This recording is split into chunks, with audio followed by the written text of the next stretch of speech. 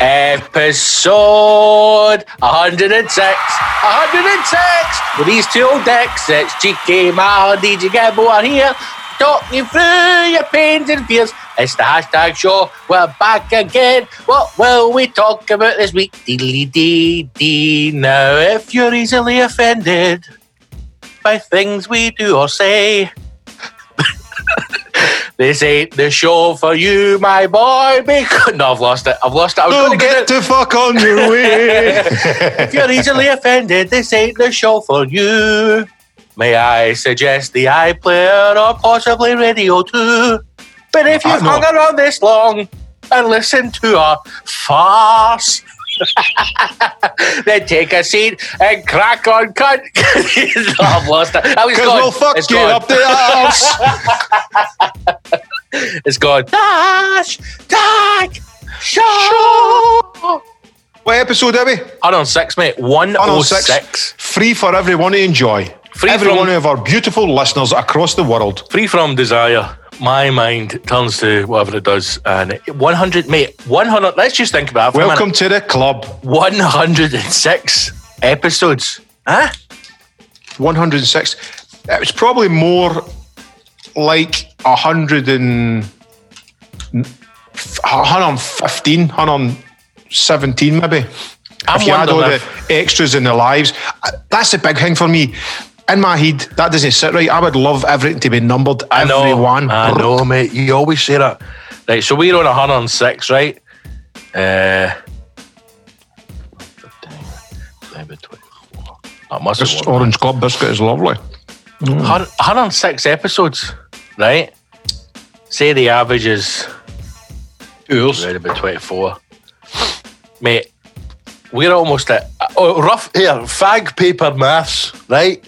That's the best maths, by the way. That's a math that counts. If you were to start listening to episode 1 of the hashtag show and you went right through to episode 106, that would be nearly 9 days solid listening. In about 3 months, trying to find episodes 10 to 15. I've got to sneeze, man. How long? Mate, 9 days. Just over 9 days. Oh my God. That's a good, when you go to hit Christmas holidays, that's a good way to spend it, drunk, listening to the show. Exactly. How long do you think it take before either you go mad or you go on a killing spree? Well, I think, know what's mad about it? Obviously, we do this show and we enjoy it, even for selfish reasons, just for us having a laugh. Yep. And like I've said before, you kind of forget that there's other people enjoying the show and having a laugh along with you. And I think I told you, I met a guy. Oh, aye. And Mate, I'm glad you're finally able to talk about this. It was a straight relationship, you know what I mean? And, positive to positive, mate. Aye, man, we were both his wives, kids and that, we'd go to a time in our life, looking for some companionship, more than just, the grind. No, but I met this guy and he went, all right, Mal, started talking to us. You're like, where do you want me to sign, mucker? Aye, and it was, I could hardly hear him. I was in the toilet and he just stuck his wee willy through the hole in the wall. And I went, I should meant to be anonymous. How do you know it's me, you fucking cheeky rascal? Mate, anybody would know that laugh. That laugh of yours is iconic. I had my mouth full. I think we can still pick your laugh out of crowd. But so he started talking to us and I was just like how you doing, mate? And then he said, I'm sorry, I feel as if I know you because I listened to you and Scott on the show. He says, my wife fucking slags me thinking like I'm best mates we used to. Hey. And I was like, stay away from my binge, you prick. Well, listen, there's a chance you could become friends if you're a hero. You know what I mean? If you're a scumbag council listener, you've not got hope. You've not got hope in hell at ever getting close to the inner sanctum that is the hashtag show. I take, when I deal with, council listeners, I actually deal with them like the way you dealt with me when I first met you, when you were like off the stage. That gave me a horn. No bad, mate. Aye, all the best. See you after. Shut the fuck up. I was like, all right, big man, I'm going to just finish my shite then. See you. You're really good with your fans. Mate, we love our fans as long as they're heroes. No, I like everybody who listens, spends the time and listens to our show, because everybody is responsible for making it. And let's be honest, the fucking success that it is, and it's a growing success. Even our fucking council listeners, but listen, Christmas is coming up and now's the time. There's no excuses. A wee Christmas present to yourself and to Scott Gibson and to Mallorca Lee. Subscribe, become a Patreon and help us smash that target for New Year's. We're not going to say what the target is, but Scott and I have got a target in our head. Actually, it's on a Patreon account. We're getting there.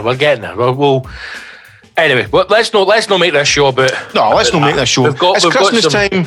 It's Christmas time. Give us your fucking money. Do you feel Christmassy yet? Not at all, no. Neither. Well, neither. Nor I. I go to my daughter's kind of doing her room up. She's got my wee lights and all that kind of stuff. And I went into her room and she asked me, are you excited about Christmas? Do you know what I mean? What is she? She's 14. 36.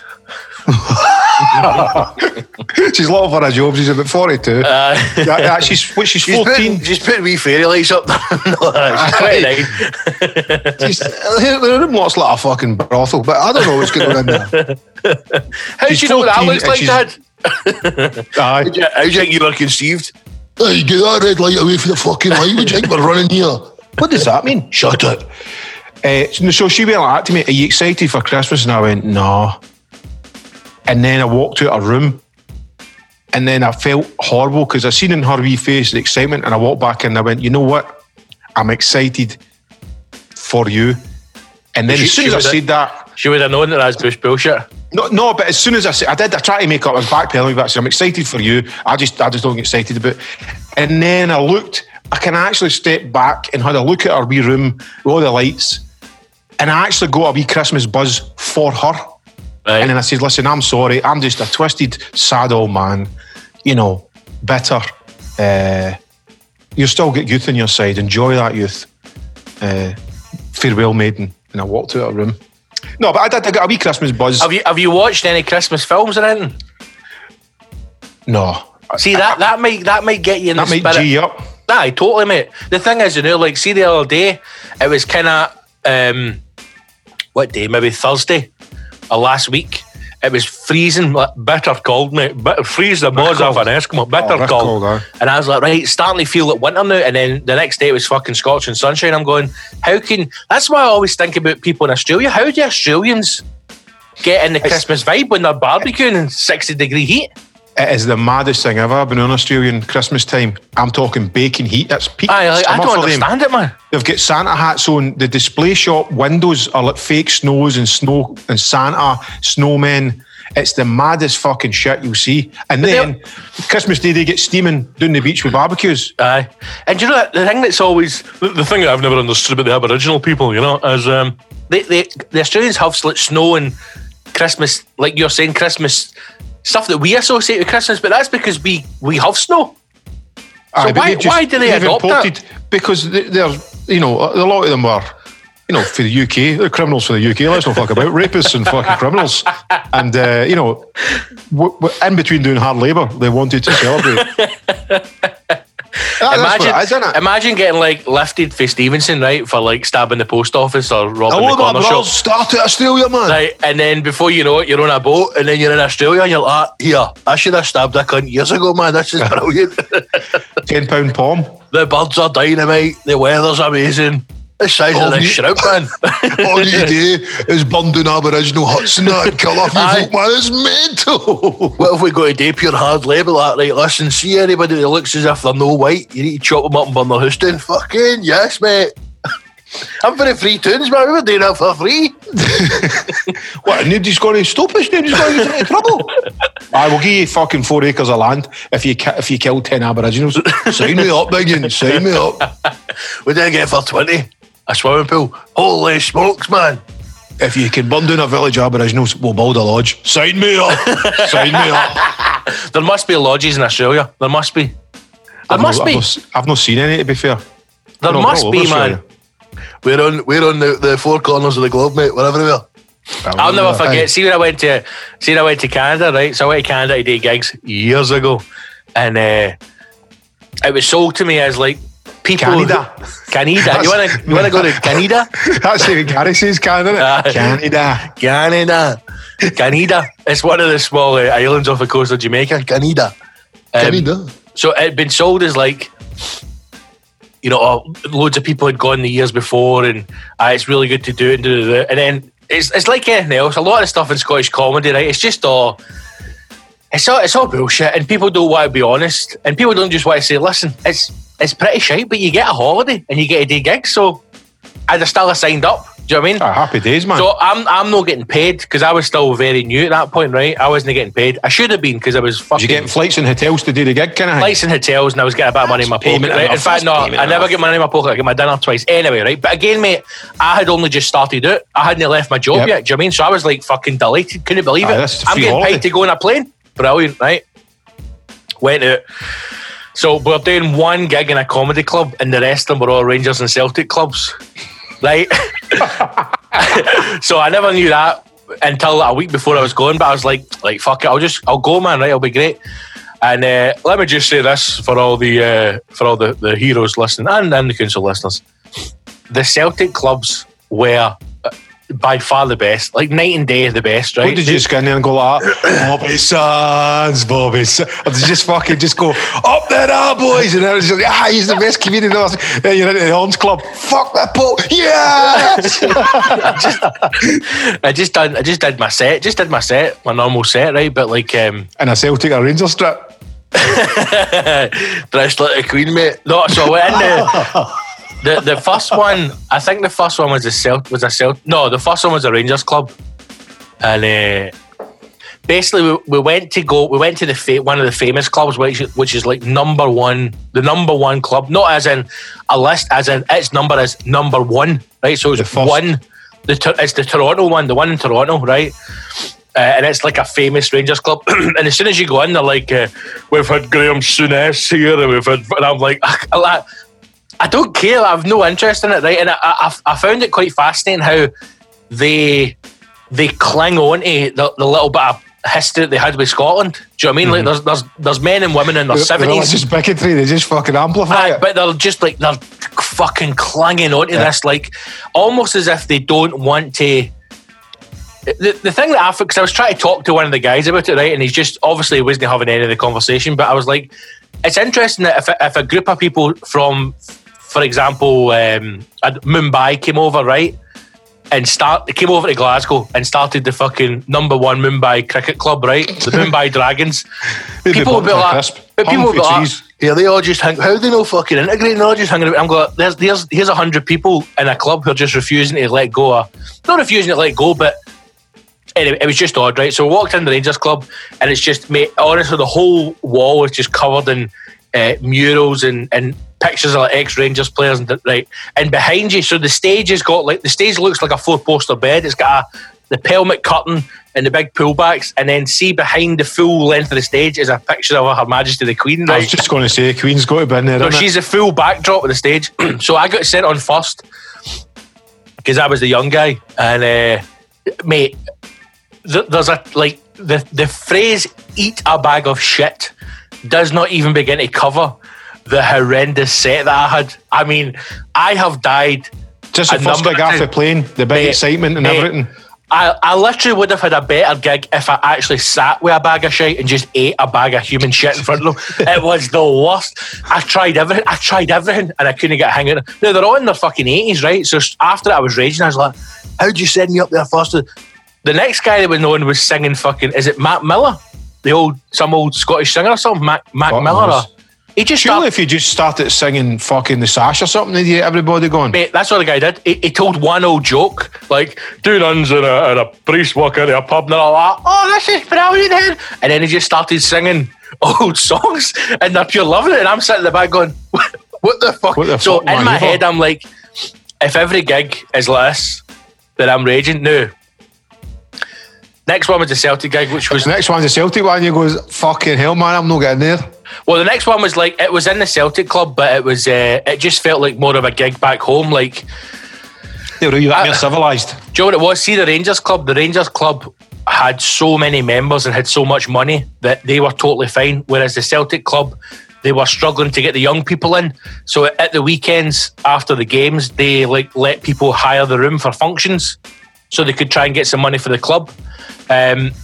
So we were in there doing a gig, but it was part of the Celtic. Anyway, so good gig. The tables are turned, Gibbo. Like, but that was just turned. The Rangers are skint and the Celtic are fucking loaded, man. But that was just a good gig. That was just like a normal gig. People at tables and young people were there. So, you know, I got a bit of banner. It was fine.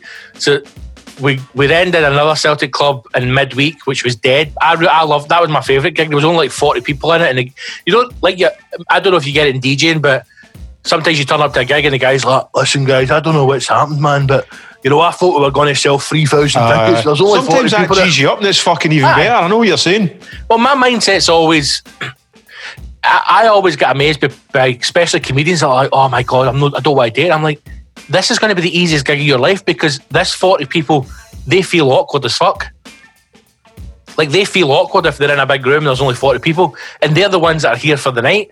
So they're going to make the most of it and enjoy it. You don't have to. Sometimes you might have to work for 10, 15 minutes to get them on side. You don't need the end. You just come out and they're like, right, we're up for a laugh. Let's talk about how awkward this is. Let's go on with it. So that was a good gig. And then the last one, the Rangers gig, right? So this was the fancy Rangers club, but it's like all the guys in this part of Toronto are like fucking millionaires, right? This is the Rangers club you'd be part of, mate, right? So I walked in the door and the guy meets me with the chinos and the blue shirt on, right? Rangers tie, right? Beautiful. This old big guy. And he went, Scott, is it? I went, how you doing, man? I went to shake his hand, right? So I get the Sonic handshake. I get the good handshake, right? I get the good handshake, and then he went like, tickle your Hulkster, it was that good. He gave me the good handshake. I mean, I got a wee fucking tingle down the back of my leg. I was like, I've not been touched like that for a long time. So he shook my hand, and then he went, strong fingers, boy. Mate, honestly, this is what he says to us. He went, I understand you're one of us, Scott. And I went, what, a pensioner? I went, a pensioner? And he's like, no, a Rangers, man. I went, oh, aye, mate. Obviously, I grew up a Rangers supporter because of my grandpa. I'm no like Rangers dastard. Like, that's no me, right? So I was never like, you know, send me to the front, show me my people. So he's taking me around the club. Now, if anybody's ever been in the trophy room at Ibrox, or you've ever seen it, you may have seen it in the news where people get interviewed. That's the way they've kitted out the kind of foyer this place. It's all the wooden paneling and everything. And the guy's telling me, like, how much do you think those chairs cost? And I was like, I don't know, like £100. I went, $2,000 each, Scott. And I'm going, oh my God. So everybody. It's a photo for the lodge in fucking Maple. No, because they all had the crest, the Rangers crest, and then the name of the club embroidered in them, right? And the guys like, they cost $1,000. So everybody else in the group is all like, oh, fucking hell, man, this is, we've hit the big time here. Like, mate, it was almost like a mini theatre, full stage. Like, it was unbelievable, right? The money they've got, it was unbelievable because you walked in, and for the outside, it looked like a warehouse. And then see when you get inside, mate, it was like the most plush, like first class lounge you've ever been in. Go through into this beautiful little. It was insane, right? So I'm sitting going, let's just hope it's a good gig. So the guy came over and he says, we've obviously got the buffet as well. If you don't mind, we're going to have some food first before the show. I'm like, aye, that's right. No, the guy who was running it was a big massive boy, like 4 times the size of me, huge big boy, right? Big dirty orange Canadian. So he was loving it. Now he's a Scottish guy. He was loving it. He's like, oh, we're going to get a good feed. That's what he kept saying. We're going to get a good feed tonight, boys. We're going to get a good feed tonight. So then the guy came back around and he says, if you wouldn't mind waiting until everybody else has had the food before you go up to the buffet. Mate, he was raging. Just Brussels sprouts left and shit. I've never seen a grown man close to tears in my life. Is that now? He's like, are you joking? We've travelled thousands of miles. The least you can do is feed us. The guy's like, I'm very sorry. sorry, but you're going to have to wait until the patrons have had their I fill. fucking walked here and this is what I get. Mate, it was hilarious. And then the gig itself was awful. The gig was absolutely awful. It was terrible. They just had Well, no this sense is of what humour. happens when you take it on a fucking touring fucking arms clubs. Oh, if I had known, I'm saying this, if I'd known that's what it was before I went, I still would have went because it was an experience. But even there, I always think back to those nights and I think back to and I say this all the time as well, why do people go to things if they don't want to invest in it and just enjoy it? Do you mean, like, why go to a comedy gig? Why go to a play? Why go to the theatre? Why go to a rave if you're not going to go, do you know what, even if I'm in a bad mood, fuck it, see for the next 2 hours, man, I'm going to get into this. Aye, folk who pay to go to anything and then they moan about it. You're going, you fucking, why did you even go then? Why did you spend your hard-earned cash going to something that you knew you wouldn't like? I mean, I know there are people who There's just a like DJ a or a moan. quid in there you don't like. Why Aye. come? Aye. You bought a ticket, Why? you fucking moron. Why come? How come? But here's another question I want to raise. How come is it anybody from the UK goes anywhere and lives, your fucking expats, any other cunt come, here's Johnny Foreigner? How does that work? Is it because we used to own the world? We used to run this town, this world?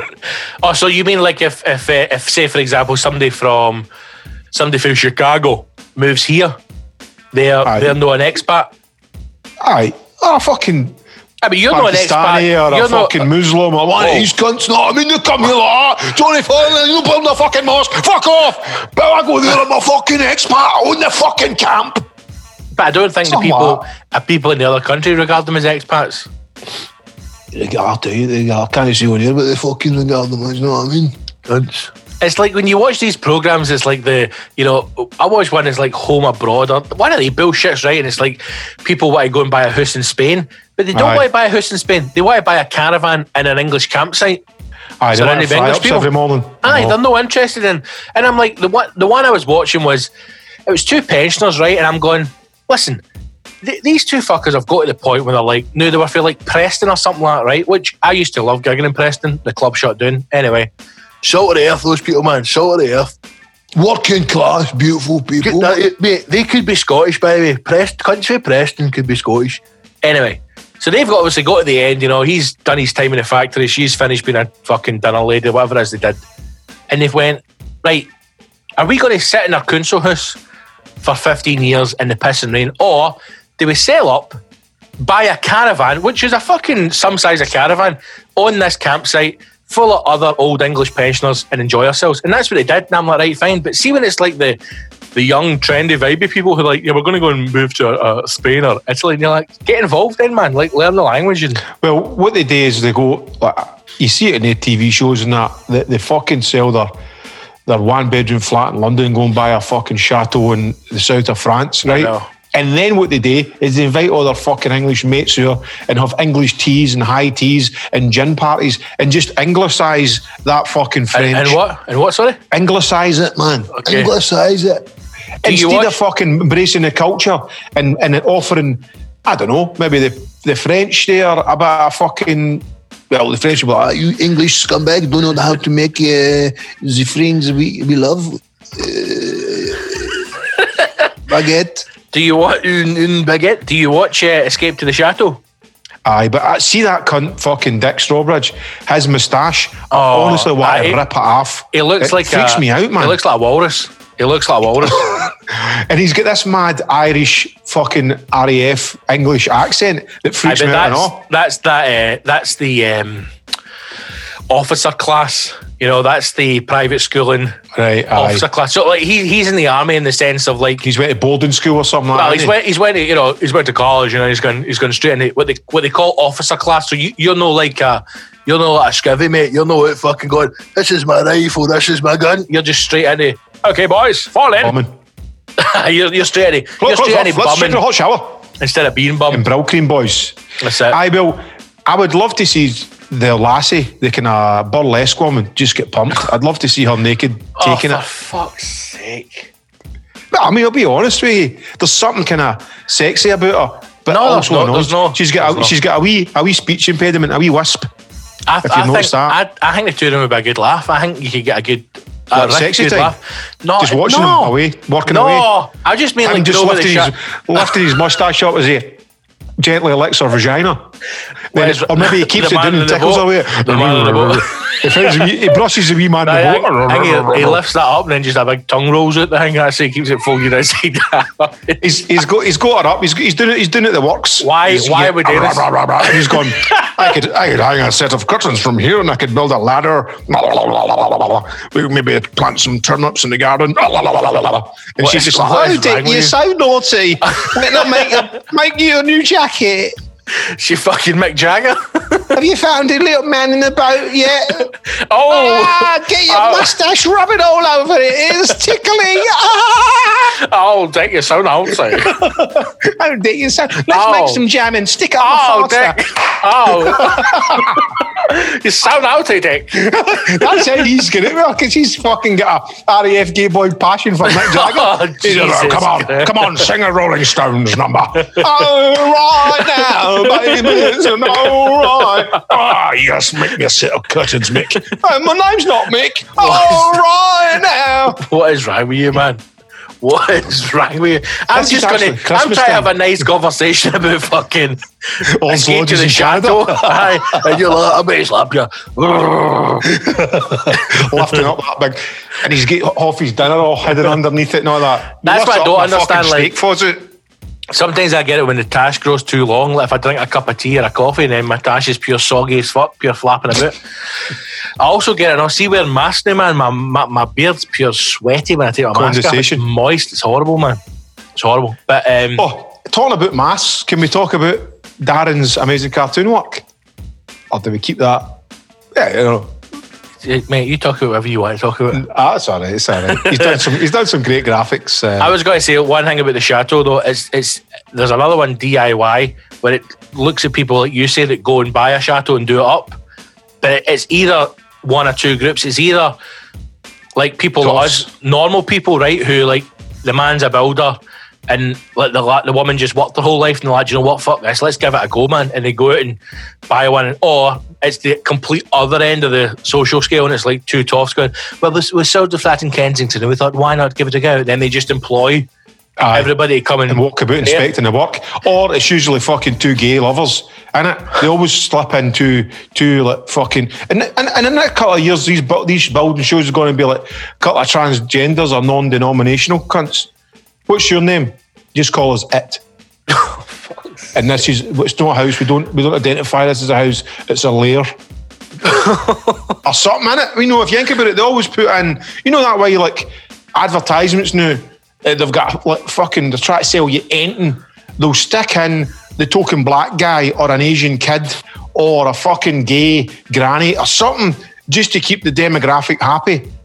Do you know what I'm talking about? I'm not saying we should all be like, oh, just fucking white guys. I mean, once again, DJ Gibb was here to prize the meaning of Miles' ramblings because you've got a point, but again, you've gone very very Stevenson-ize it. That's what you've done. You've got. I love it when you make statements because it's good because it separates the wheat from the chaff, right? Because what it does is when you make statements, people who are triggered by words are offended by what you say. But if you actually listen to what you're saying, you're right. You're just maybe saying furious. You're just saying it the wrong way. I get no angry, but I do think like I've said it to Mrs. before, and she just rolls her eyes at me when there's adverts on the TV and it's like black mum, two black kids, and then a white dad. I'm like, why? Why not just have a black family? Black families exist. I get more angry. I'm going, how is he produced two black... Like, there's no reason for it to have... Because you know there's been a meeting and somebody's went, right, listen, no one's going to work a treat. A mixed family. That'll sell a bigger demographic. Somebody's had that meeting. That's what annoys me about it. There's been a chat about it. But it's like, obviously... Even the word mixed family, it's like, even that does annoy me because I'm like, what is a mixed family? Oh, it's when, like, one of the parents is a different race. What the fuck does that matter?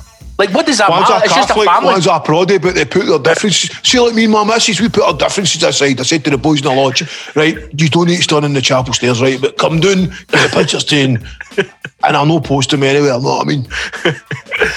Here, listen, see if there's any real proddies out there that are desperate for a Catholic wife because they know they're all full of sin and filthy as fuck. Right, let's not beat about the bush here. That's how everybody wants a Celtic lassie. We all know that. What issues, man? You get back to her house, you open that bedroom door and she's got a Celtic tap hanging up there, you're like, I've hit the fucking Ka-ching. jackpot, boys.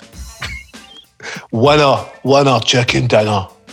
You're right in what you're saying. Like that. I don't think that stuff. That's why when people, all those arseholes were getting angry about the Sainsbury's advert, because it was like, oh, it's a black family that doesn't properly encapsulate British Christmas. Like, what the fuck are you They talking don't have about, snow in man? Africa. No, they're for London. It's a London family. No, but I mean, how they don't understand the morals of real Christian Christmas? Fuck off, you old conservative cunt. What is a Christian Christmas anyway? I'll tell you what it is. It's just a bunch of men, tattoos, Rangers taps, cheap drink, doing the lodge, singing songs. Somebody have a cigar. You know what I mean? That's a Christian Christmas in That's Barbados. a Christian Christmas. Then you maybe have a few drinks, things get nasty, you start blaming other folk, and maybe you put a few windies in the chapel on the way up the road. That's a Christian Christmas for you. A good one. Get the other one. And, there's a bit of bitterness there and all because there's no milk to steal and nobody's fucking got orange juice at their door. Remember when you used to go stealing the milk and then you would find orange juice and you'd be like, what the fuck Gold is going on, man? ticket. Mate, I tell you once. Who the fuck are these cunts? I know, That's what I would always go, who the fuck are these rich cunts? That's getting stolen because that's a cheek. See when the first time I went out stealing milk, right? I mean, the rush, the rush of adrenaline when you're stealing milk is amazing. When you're Now, a thief. after it, when you're back in, because we used to camp and then we would steal hundreds of milk and we'd go back to the tent and there's like 40 Aye. bottles of milk, right? And then you start tanning the milk and you'd get a brain freeze or you'd shit Aye. yourself because you're drinking too much milk, But right? the best thing about it is if you're locked in your actual life, you never actually drank milk, but the fact that you fucking stole it, you steal even more than you could ever drink. And you drink it all. Just because why?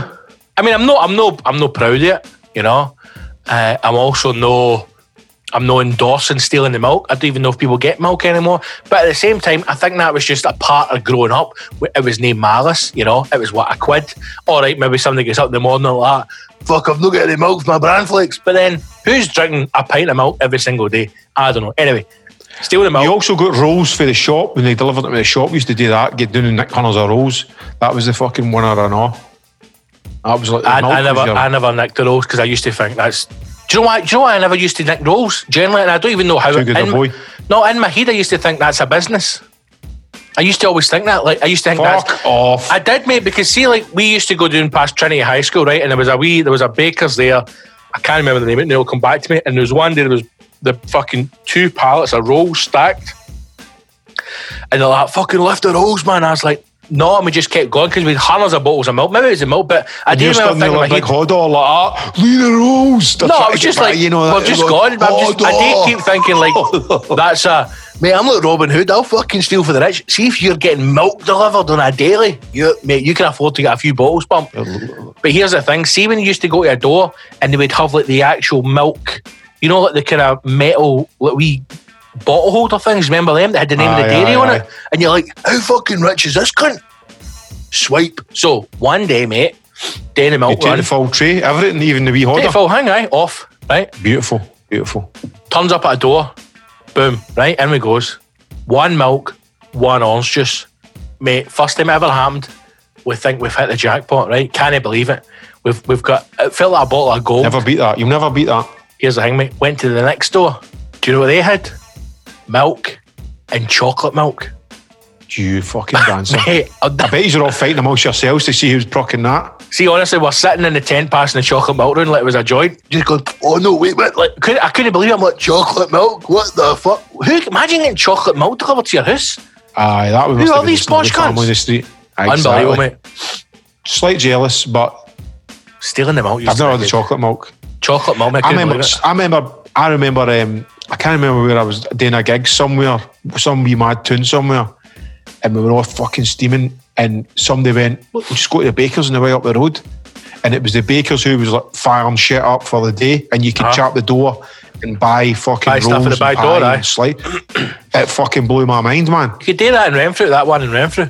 Because they were like, You probably could have done it where I stayed, but we never thought about that at the time. You know what I mean? what were they That's a called, wee man? earlier. Something with a V. Give me a V, I think.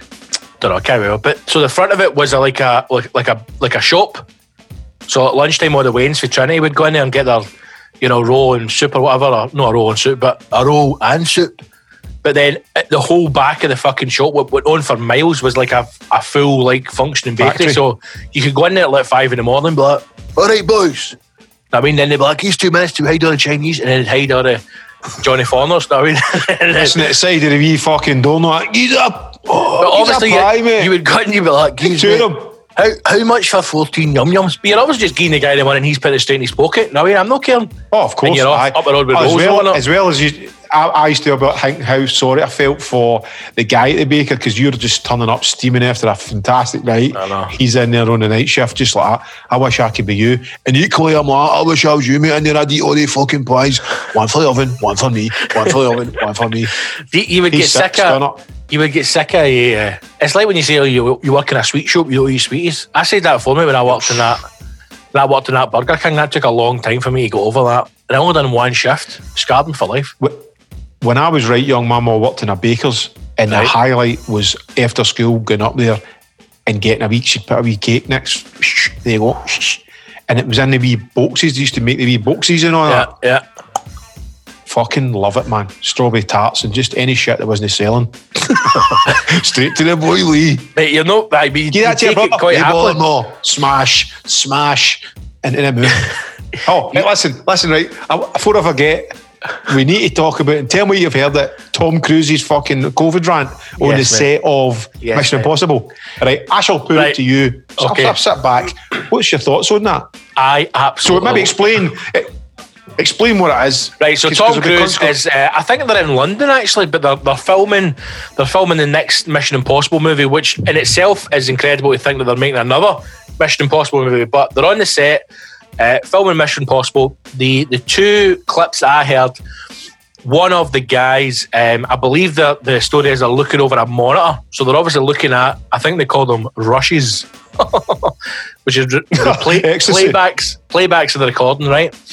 And the two guys are apparently standing over a monitor, not socially distanced. And then Tom Cruise loses his fucking mind and starts screaming at them. And I think it's absolutely brilliant. I think it's absolutely brilliant. I don't have a problem with. I don't like people who are cunts for the sake of cunts, right? And I don't like people who get above their station. But see, if you are Tom Cruise, you are effectively one of a very small group of people who are Hollywood royalty, right?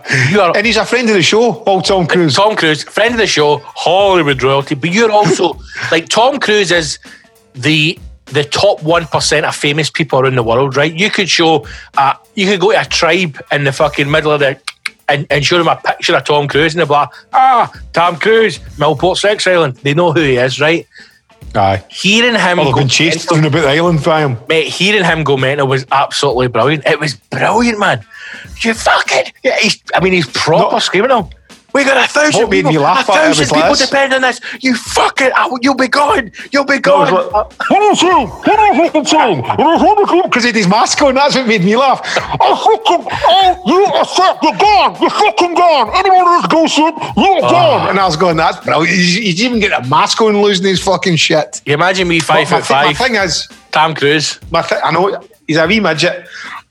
The whole industry is on my fucking shoulders. That's how I sleep at night. Anyone there, you are fucking gone. You're fired. This bullshit cannot continue. That's what I live with at night. And I'm going, He's take the like, mask off and just am I into clear? them, Tom. Am I clear? They're like, yes, Tom. I'd have went like that. Sorry, what was that, mate? What? No, you wouldn't. You'd fucking shit. No, I wouldn't. I'd have went, yourself. yes, Tom. But the thing about it is I was listening to it on, I think the tranny was on fucking Excuse me? BBC Scotland. It was The what? the transvestite. Sorry, the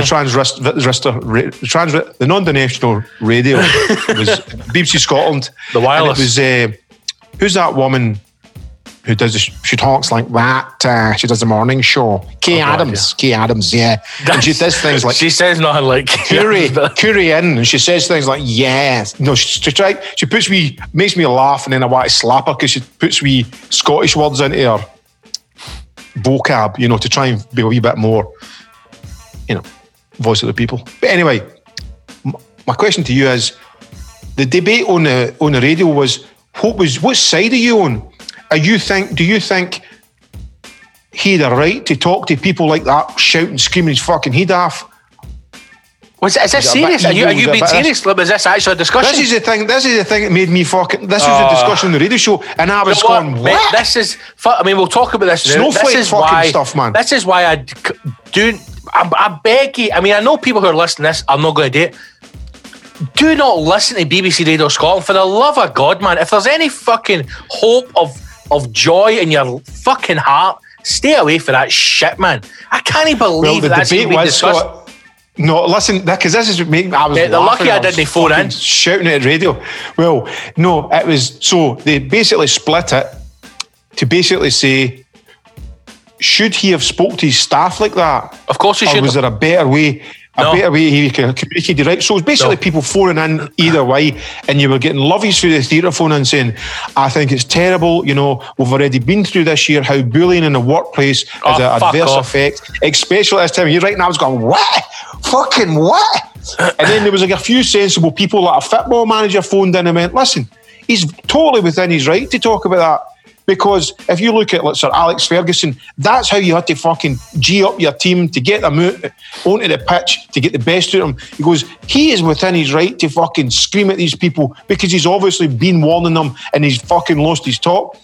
And then he was going, I don't see any problem. Then other women, no, wait, you stay on the line, I've got to bring her in. So then the two fucking points start arguing each other. My point is he's probably said to fucking cunts all through the day, listen, yous are too close. Please mind your distance. We're going to get shut down if we don't adhere to fucking social distancing, blah, blah, blah. It's probably been on and on and on. And then he's went, I fucking tell yous, get the fucking, you know, because he was going, we'll get shut down. So many people will lose their jobs. I've already seen people lose their houses because of this. The insurance, it's all sitting on my fucking shoulders. Any minute, you're fucking sitting. I'm going, you don't, you fucking damn. I'd have fucking hooked him and all. Mate, see the fact that you have told me that was a genuine phone in. I can feel the anger in my chest. I was fucking I was laughing and going, here's my fucking 2 pence on it, right? This is a problem with people who use certain language, like there's a better way to communicate this. I am telling you right now, and I could probably find you a million scientists that could back this up. See if I scream a message into your face, there's no better way to communicate that. You can't mishear me. You can't misinterpret it. If someone screams into your face, do not do that. You can't go away and go, I don't know what he said, but was there a better way you could communicate that to me? This is a problem with things like, see things like sport or things like film or television or music or like anything that's kind of artistic in a certain way. You can't. Yeah, that has to. It's separate. Say I'm Tom Cruise, right? So from what I understand, he is producing this one. So as in just acting and producing it. But as in like he's making this happen. He's making it happen. No studios went, do you know what we really need another fucking Mission Impossible. No, he's went, I want to work to his agent. Tom Cruise, it's Tam here. Listen, I want a job. Tam, there's no jobs. You're a mad Scientology cunt. You're 5'5". You're nearly in your 60s. There's no jobs. You're not a front man anymore. You're not a love interest. You're not an action man. We can't get you any jobs, right? Go and fucking enjoy yourself. Retire. He's went, well, do you know what? I'm going to make another Mission Possible. Don't be stupid. Tam, he's went, fuck you, phone down, right? So he's had to pay, I imagine, tens of millions on insurance. And here's the other thing, mate. See if something was to happen on one of these shoots, like somebody was to get COVID, who's a fucking boom operator or who's a fucking stuntman, and then he sues Tom Cruise for millions. He made me work and I've got COVID and I didn't want to work. Fuck you. This whole kind of softly, but no, there's a complete difference between bullying in the workplace. Even if you want to go to a normal place, even if you want to go to a call centre, right? We're an insurance company. See if I own that insurance company. See if that's my company. I can come round your desk, call you a cunt to your face, and keep walking because it's my money. It's my business. That's. If you're not doing your job properly, this is just angry Scott talking. I thought you were just going walking up and going like, "Hey, cunto." No, and then walking away. If you you're affecting my business. Aye, get the fuck out. You're fired. I'm fucking paying you for nothing, you dick. Get the fucking work done, or you're out in your ass. Exactly. Wait a minute. I'm woke. You can't speak to me like that. You're a fucking asshole. Get the fuck. My father used to sue call me you, an man. arsehole 20 years ago, and you have just triggered me, and I'm now going off in the sick. I'm like, go off in the sick. I'm going to get a team of fucking boys from Stevenson. They're going to come round and they're going to cut your legs off. See you later. That's how I know my Waynes will be fine, because I shout and scream at them like fucking nobody's business, so they'll be well equipped to get into their world. Perfectly within his right to scream at these people.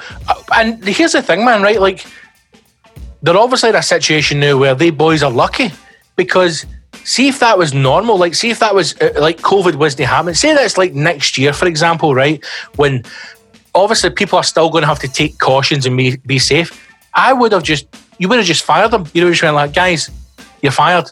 Now here's the other thing, right, it's two sides to it, right, that are aggressive. So people will say things like you're talking about that forum, and they're going, there's a better way to communicate with people, and he should not have spoken something like that, and he's downgrading him. He's probably been doing that throughout the day, but maybe Scott, maybe he's been saying through the day, come on guys, separate, let's keep this right. Even if he's no, mate, who gives a fuck? He's within his right to lose his rag. The other side of that is going, right, so instead of me going, listen guys, you're fucking the pressure I'm under, you're gone, I walk up to the two boys and go, all right boys, listen, did you get the email about the social distancing?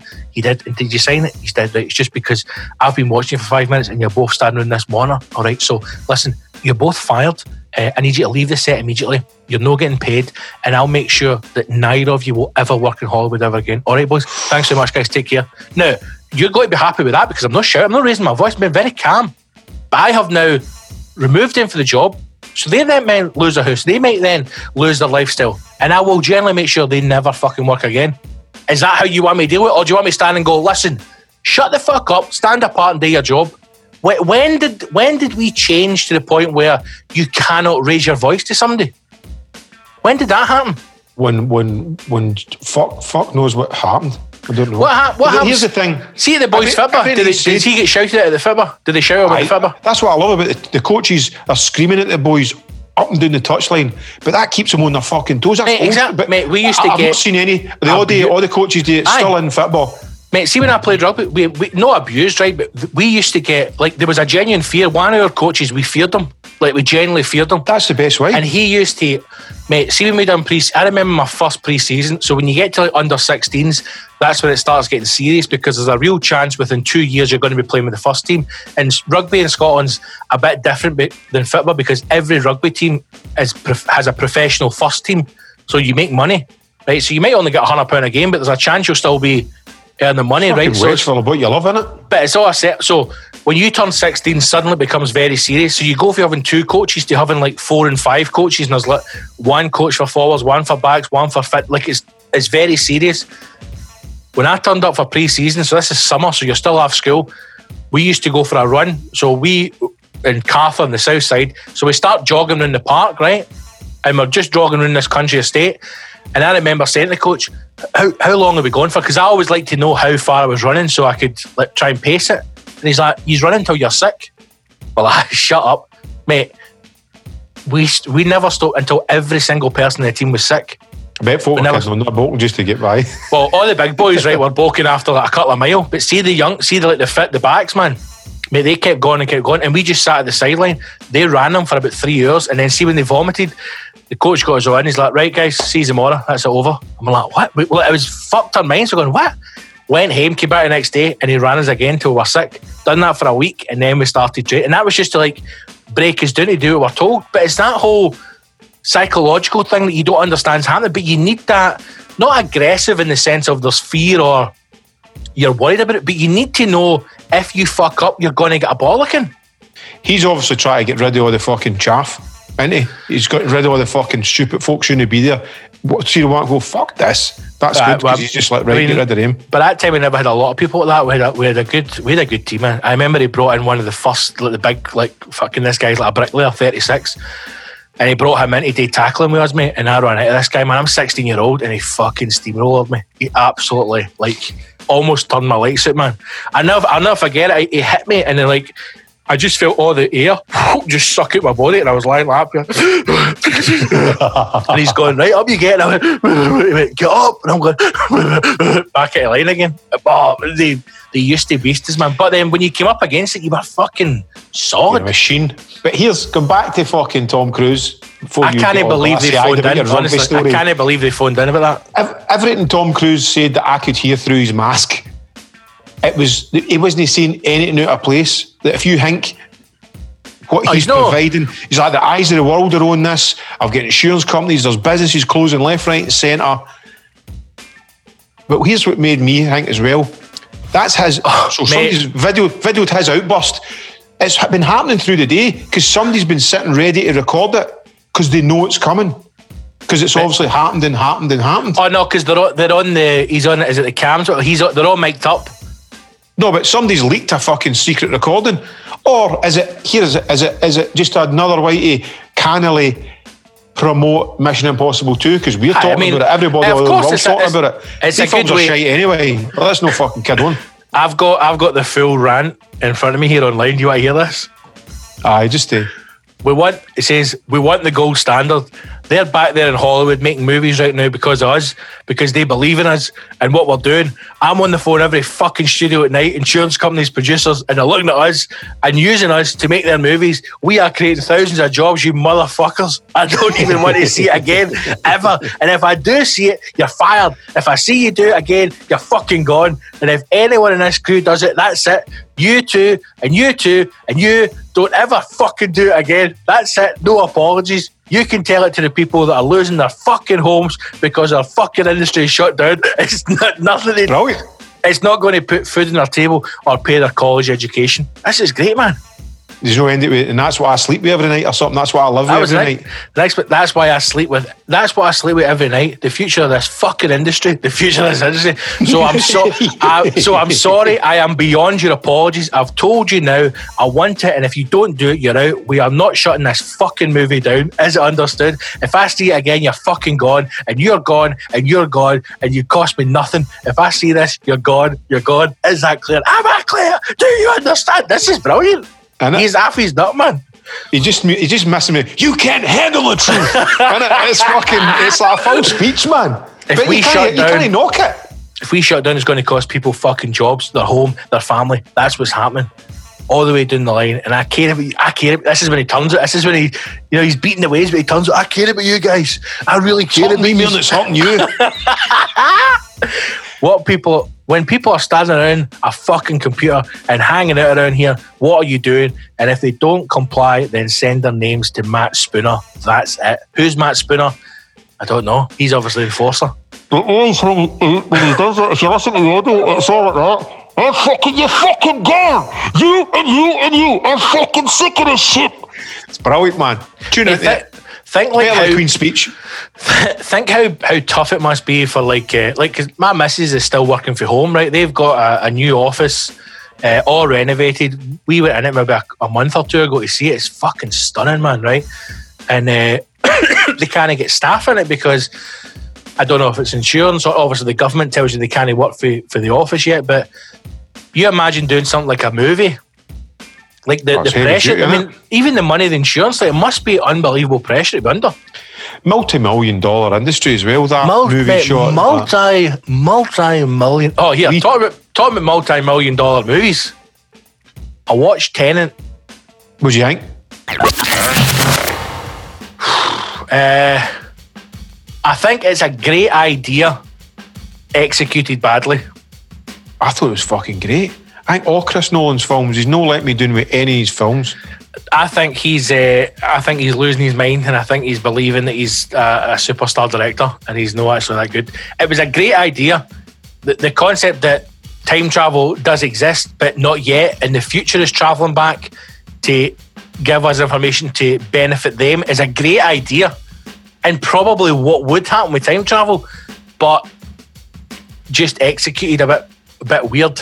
I think he was trying to make it too blockbustery and have too many twists and turns. And I see as soon as, like, you've seen the film, right? So see, like, when they're having that fight, him and Patterson. Aye. And he goes, he was fighting himself? Don't kill him. I was like to him. I went, that's him.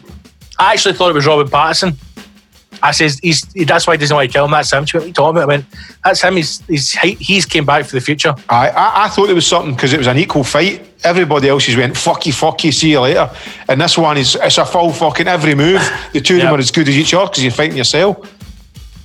I didn't, even when it ended, I was like, this isn't really that good. But He's like, are we friends? He's like, we're friends, and I'll see you soon. I'm like, oh, fuck off, man. But here's the beautiful thing with all Chris Nolan's films. After it, was you asking yourself a lot of questions, or was you piecing things together? You know, like see that vampire cunt. He actually done really good in that film. I thought that was the only film I've seen. I went, you're actually a good actor, mate. But mate, you forget he is Robert Pattinson or whatever he's his a name is. fantastic actor. But his problem is he became almost Elvis level of fame with the fucking the vampire Twilight stuff. shit, Aye. and then went off the rails. He's a wonderful actor. I thought, he's wonderful now. Listen to the big I think he's fest there. absolutely fantastic. It's a good looking boy. Does I thought he done accents a well. great turn in that film, right? But here's what I thought was brilliant, right? Nae pumping in it. See him. See the. Well, I know that was a bit disappointing. see the. No, this has got to get serious about the film, right? To go film buff on you, right? I would love you to interview Chris Nolan going, listen, can I give you a bit of advice? Of course, yeah, go ahead. More pumping in your movies, mate. See if you just had a couple of ditties or a bit of pumping. Aye. Mate, 5 stars. I can only give you 4. I want to give you 5, but I can only give you 4. 4.5. 4.5. Because I like you. Your sound. Yeah, you're Rangers man. You're Rangers man. Aye, 4.5. Put the horn out, did a wee horn shake and all that. That's a 5-star. Imagine he met Christopher Nolan and he gave you a Mason handshake. You're like, no, wait, mate. Yes.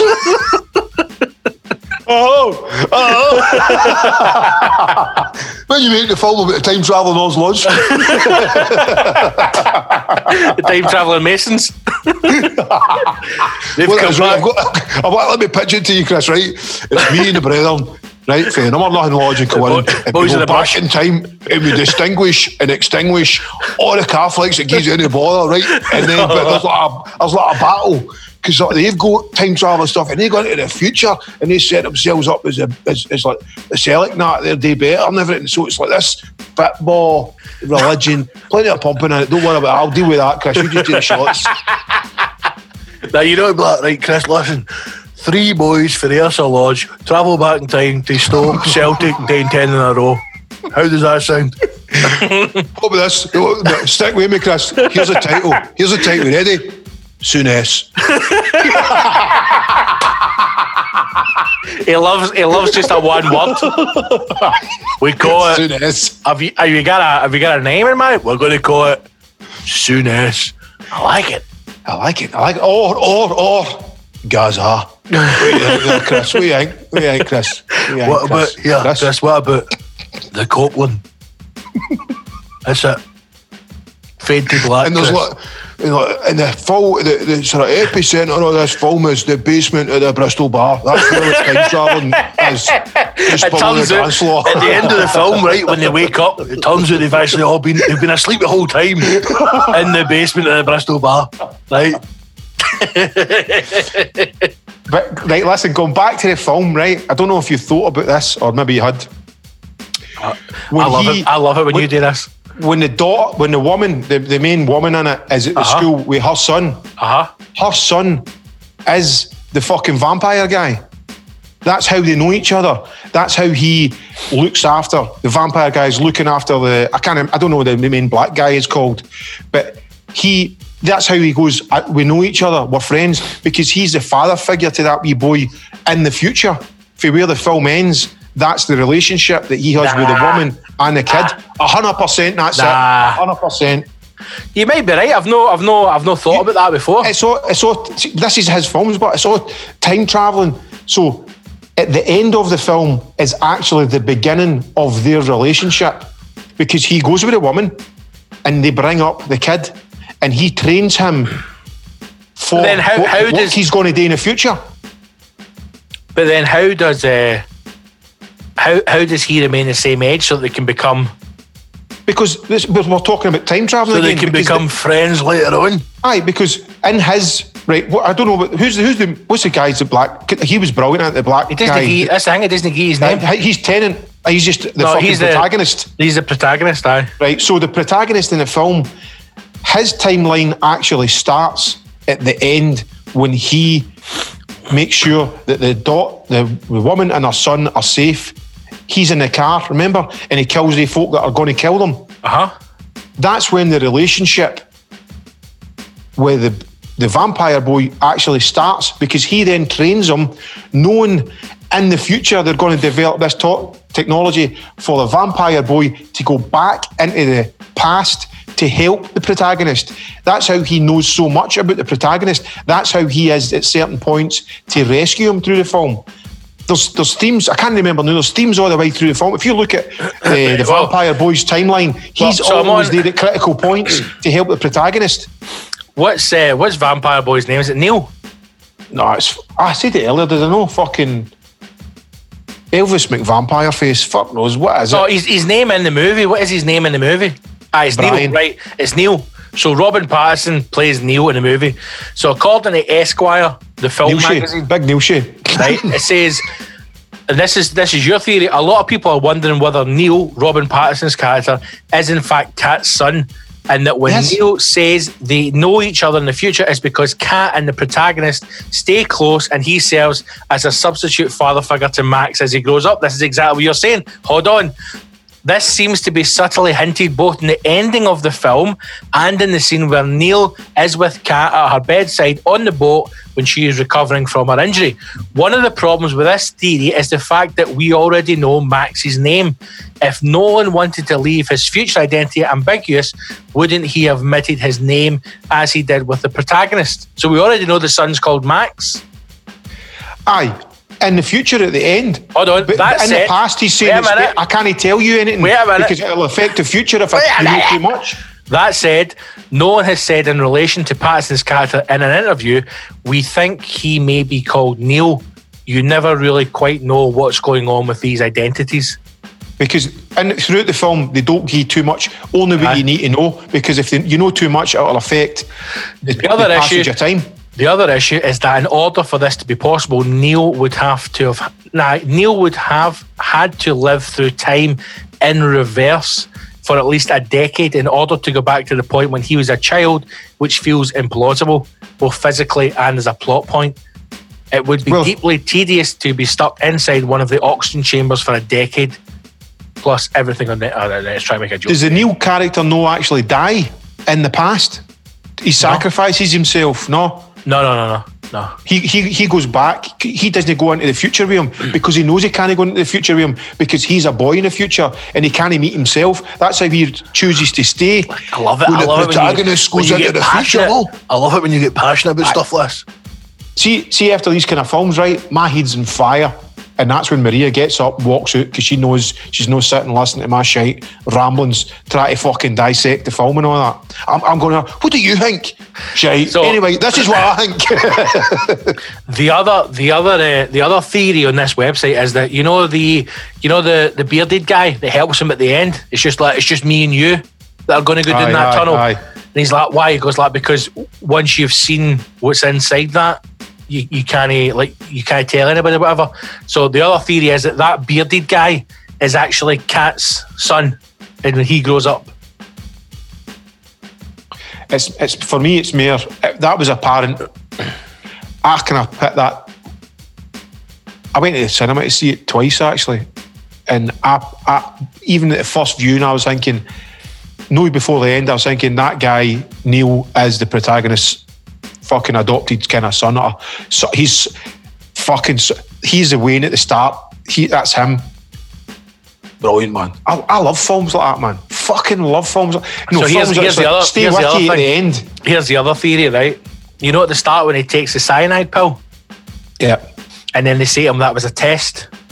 So he chose to kill himself rather than give it. But it wasn't actually a pill that kills you; it just renders you unconscious, and then we come and collect you because it was a test to see if you would kill yourself. Uh-huh. The other theory is that the pill was real. He did die, and Tenet is just all his imagination. For a deed imagination. For a deed life. That's just bullshit straight away because he's fucking dead. What? So for the afterlife, he's like telling you a story, man. Maybe what happens to you when you die? Who knows? Maybe you just have an eternal dream. Maybe you just live in a Chris Nolan film. Maybe you just live out a dream on normal pace. I mean, let's look at Chris Nolan's films, right? I know that this is a fucking hashtag show. It's Christmas time. We should be singing Band-Aid. But no, right, because this is going to be a 3-year spectacular, man. Let's let this go because we've still got hundreds of questions today. This is coming out basically Christmas time, isn't it? This Christmas episode? Eve. Christmas Eve, mate. Fucking Merry Christmas, one and all. Merry Christmas. Heroes and our council compadres. Right, do you want me to tell you some of his movies? Let me say something. You go, yes. Right. So there's a Batman trilogy. That's a fucking given, right? That's fucking brilliant. Yep. I think he'd done them to fund all his other projects, like Tenet, like Inception. Memento is another favourite. That's like one of his first films. And for the life of me, I can't forget.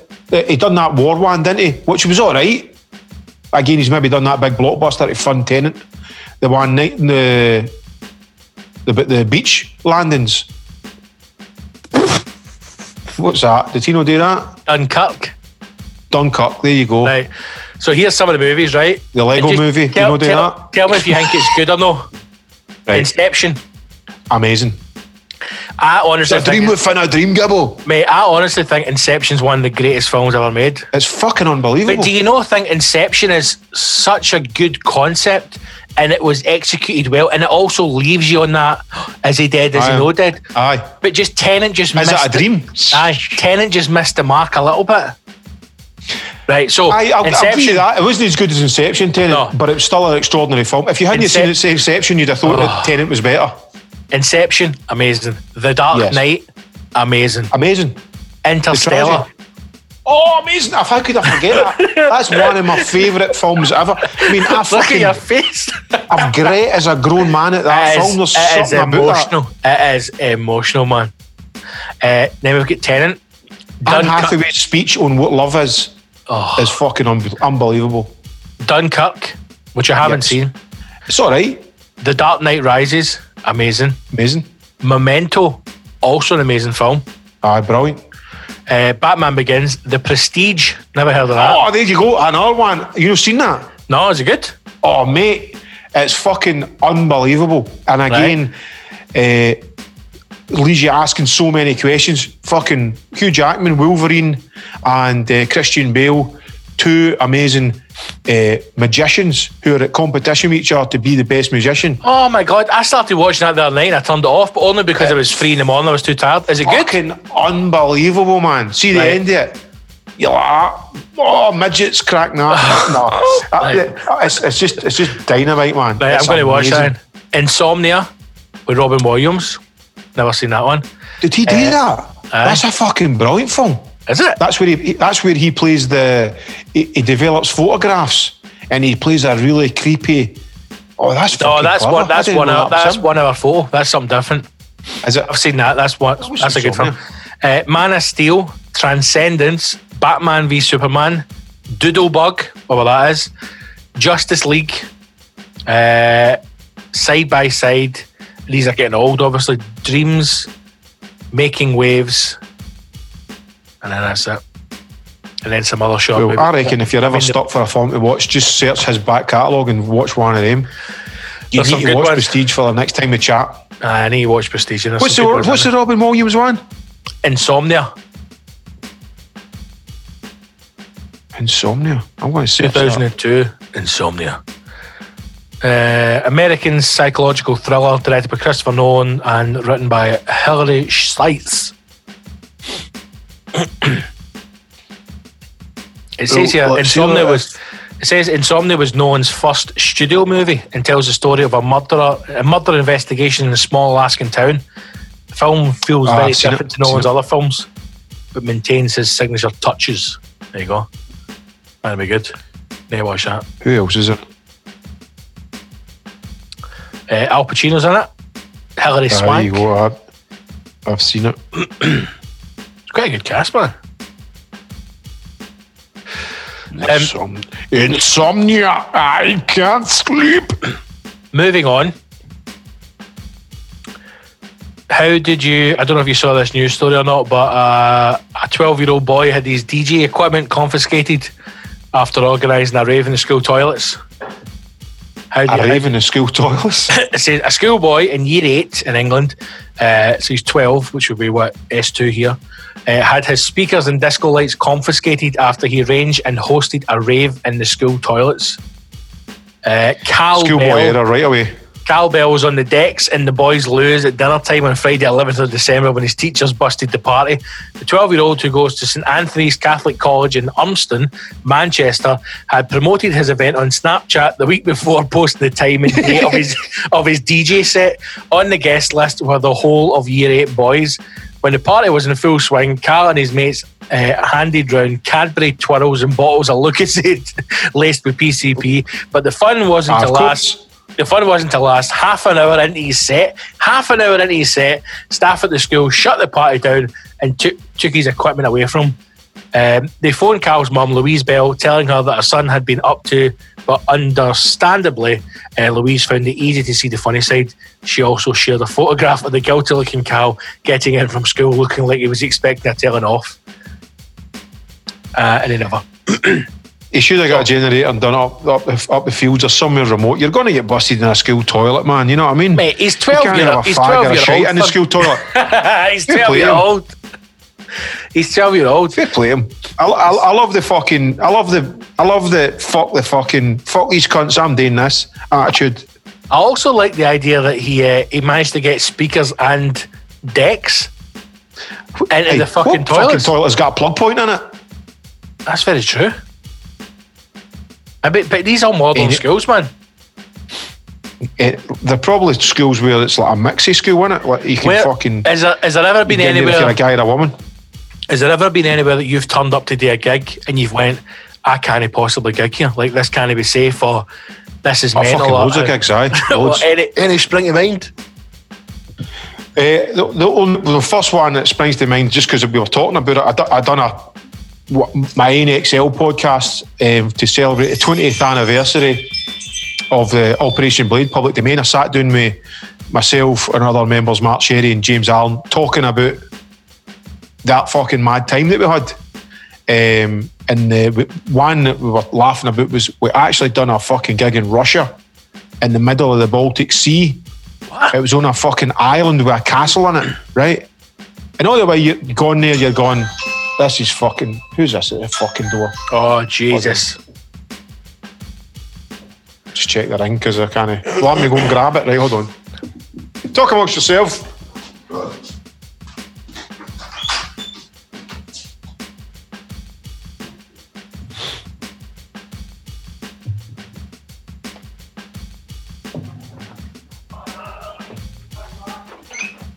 He's got to answer his door if you want in.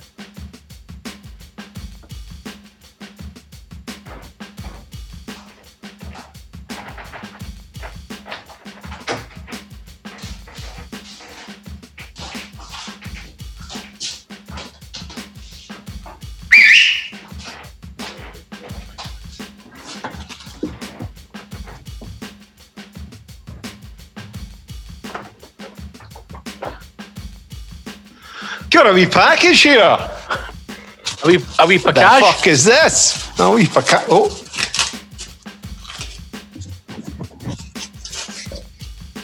Oh, I see. I actually thought he didn't, did he? Scott sent us a wee mug. That's fucking brilliant. But no. Oh, check this out. 8. Top brew, nice one for sorting. What? Top one, nice one, sorting. That's alternate. My mate Mark Archer sent us up a mug. See, my real mate. Yep. You know, it's a DJ alternate. Everybody knows alternate. Old school legends. He's got mugs out, so check it out. Fucking brilliant. Top brew, nice one for sorting. It's had a remix. Fucking brilliant. Cheers for that, Mark. Thought it was you, Scott, but no, sonny boy. Wow. I was thinking, that's great. Hey, Gibbons fucking broke down. Look what I've got for you, son. Yes. Come on, boy. Beautiful, beautiful. Yes, yes. Think about it. Coming your way soon, don't you worry. Well, wait a minute. Look what I've got for you, son. Wait a minute. Get it out. Show me the old boy. Show me the old chap.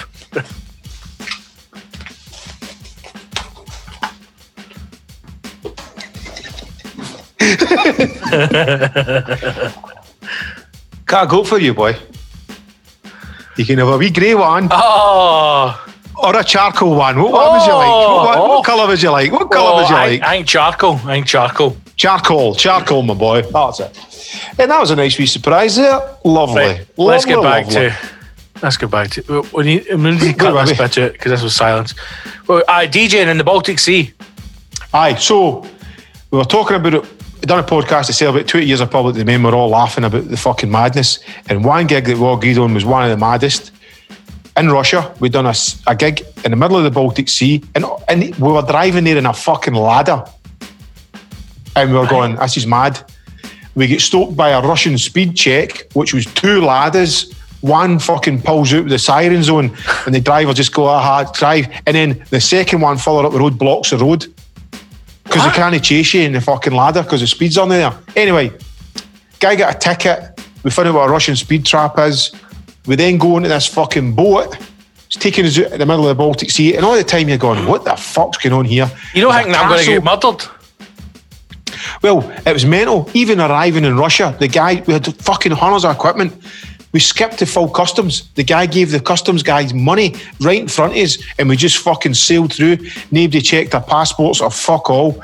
Sailed right through, loaded up the van, and we're going, this is fucking, these cunts must be heavy gangsters. So how did this gig happen? Well, just check this out. We see the castle in the middle of fucking the water. It's like an island with a fucking castle. I'm talking like a castle, a medieval castle. And we're going, no fucking way is the gig in there. Next to the castle, floating in the sea, is a fucking nuclear submarine. Shut up. That's powering the castle rave. That's all the power for the rave is for a nuclear submarine. And there's a guy stood in the submarine like that, waving at us. And we're going, you are fucking shitting me, man. Are you serious? The guy's like, serious? Yes, this is a power for the rave party. Right, we get in. It's just this fucking massive castle. The bit is the main courtyard is the rave. The DJ box and the stage is up in the fucking... The DJ box is up in like a fucking turret. Then there's a stage, all mega production. So is there no punters? Cunts took us in. No yet. This is us sound checking. It's a derelict castle. He took us walking. It's all like fucking tapes where you can't walk about because it's a fucking old castle with holes in the wall and everything. Took us into this room. It was like VIP room. Vodka. We were just sculling this vodka. It was so easy to drink. Amazing, heavy duty, priceless vodka, caviar, all this kind of mad shit. We did a sound check. Oh, the cunts. Well, I'm telling you, man, everything was going on. It was mental, right? The gig starts. We did a gig. Fucking brilliant. Oh, anyway, we did a gig. Come on, There's madness. I can't tell you. Such a shite bag. All right. Jealous. No, right. Anyway, fucking obviously excess, right? Tell the Euros, mate. Tell the Euros. We'll see that one for the Patreon. Join the Patreon. We did a gig. Oh, popping these all the way through the set. Just fucking gone mental, man. After the gig, we James was with us. He's fucking went for a piss and just went for a walk to go and do a piss. He's walked into this room, and the guy's fucking. He told us like the guy grabbed him and pulled him back while he was doing a piss. He was like, "What are you fucking doing?" The guy went, "Oh, stop. It was like a fucking drop right down. He thought he was just walking into a room. It was like a fucked stairwell with just a drop to his death. Holy shit. And then we were fucking running about this castle, and it was like doors right out into the fucking font. See that where the midget went to in Game of Thrones, where he was like trapped in the dungeon? There was rooms like that, where it was just the fucking waves and a drop. What's the history of the castle? What is it? Oh, you wouldn't know. I can't remember, man. So anyway, Sherry Boy goes to DJ after the set, and we're out in the dance floor just fucking loving life. The fucking canopy caught fire with the fireworks and the lights, right? And we were doing on the dance floor. Oh, Mark, the fucking on fire, man. Right? And he's like, woo, yeah, I'm on fire, whoa. Right? Fucking big things, big plastic drippers falling down. Oh my God. The guy, our tour managers, climbed the scaffolding with a fucking fire hydrant, trying to put the fire out. Anyway, we done the gig. We stayed, we fucking raved on the way back. I think the ping was still gone. This is like fucking right into the morning. I think we had to get back fly back to Ibiza. Fucking flying back. The wee guy's still on the generator. and he had the big maroon gloves. No, the goggles in his eyes, full black face with a suit for the generator or whatever. He's going like that. 2 wee white eyes. And we were just like that. He's got a black lung. He looks like a minion. Tap half the braces. He's just shoveling the coal in fucking all night long. Not smooth on you. Just get back. And even at that gig, before, this is how fucking insane the full thing was.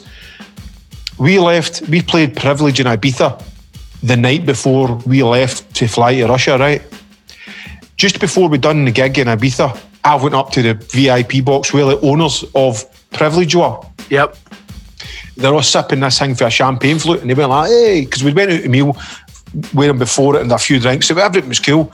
They gave me this champagne glass. I just took it, cheers, and fucking downed a lot of it. And as I gave them it back, they were all like that. Like I could see the panic in their face. I'm trying to stay cool. I didn't want to freak out in front of them. It's like, oh, let's fucking have a great night. So as I'm walking back, I'm going, what the fuck was in that? By the time I've got to the stage, cannot remember. Which is how far? How far are we talking? We're talking about less than a 2-minute walk. Less than a 2-minute walk. You were gone? Cannot remember. I vaguely remember wee James holding me, just kind of going like that. Fucking, they were going to pull the gig. I was out my. It was. Did you still DJ? What the fuck it was? No, this was a live gig. We were fucking doing all the fucking live stuff. We'd done the gig, and we shot a video for that gig and all. And there's parts in it with me rolling about the flare out my fucking skull, going like that to the fucking camera guy. Stop filming me. There was loads of it. I had to tell me to get it all cut out because I'm in a wreck. Anyway, I came to with a blanket around me. We had landed in Russia, in St. Petersburg. That's when I came to. I was like, what's fucking going on here? Mate, that's amazing. That's absolutely amazing.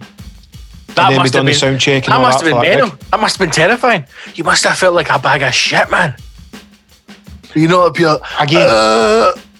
No, I was just mouldy, straight in a couple of beers again, and then fucking just carry on. That's the power of youth. It's the power of youth.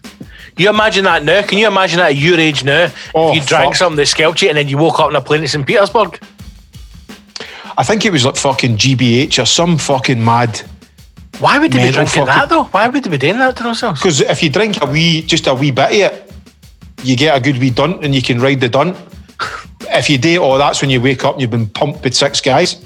And I was that fucking. You could have done it to me. They could have pumped me all the way in the plane out of St. Petersburg. They did. That's how they got the gig. That's how they got the gig. Mate. So here's a came to me.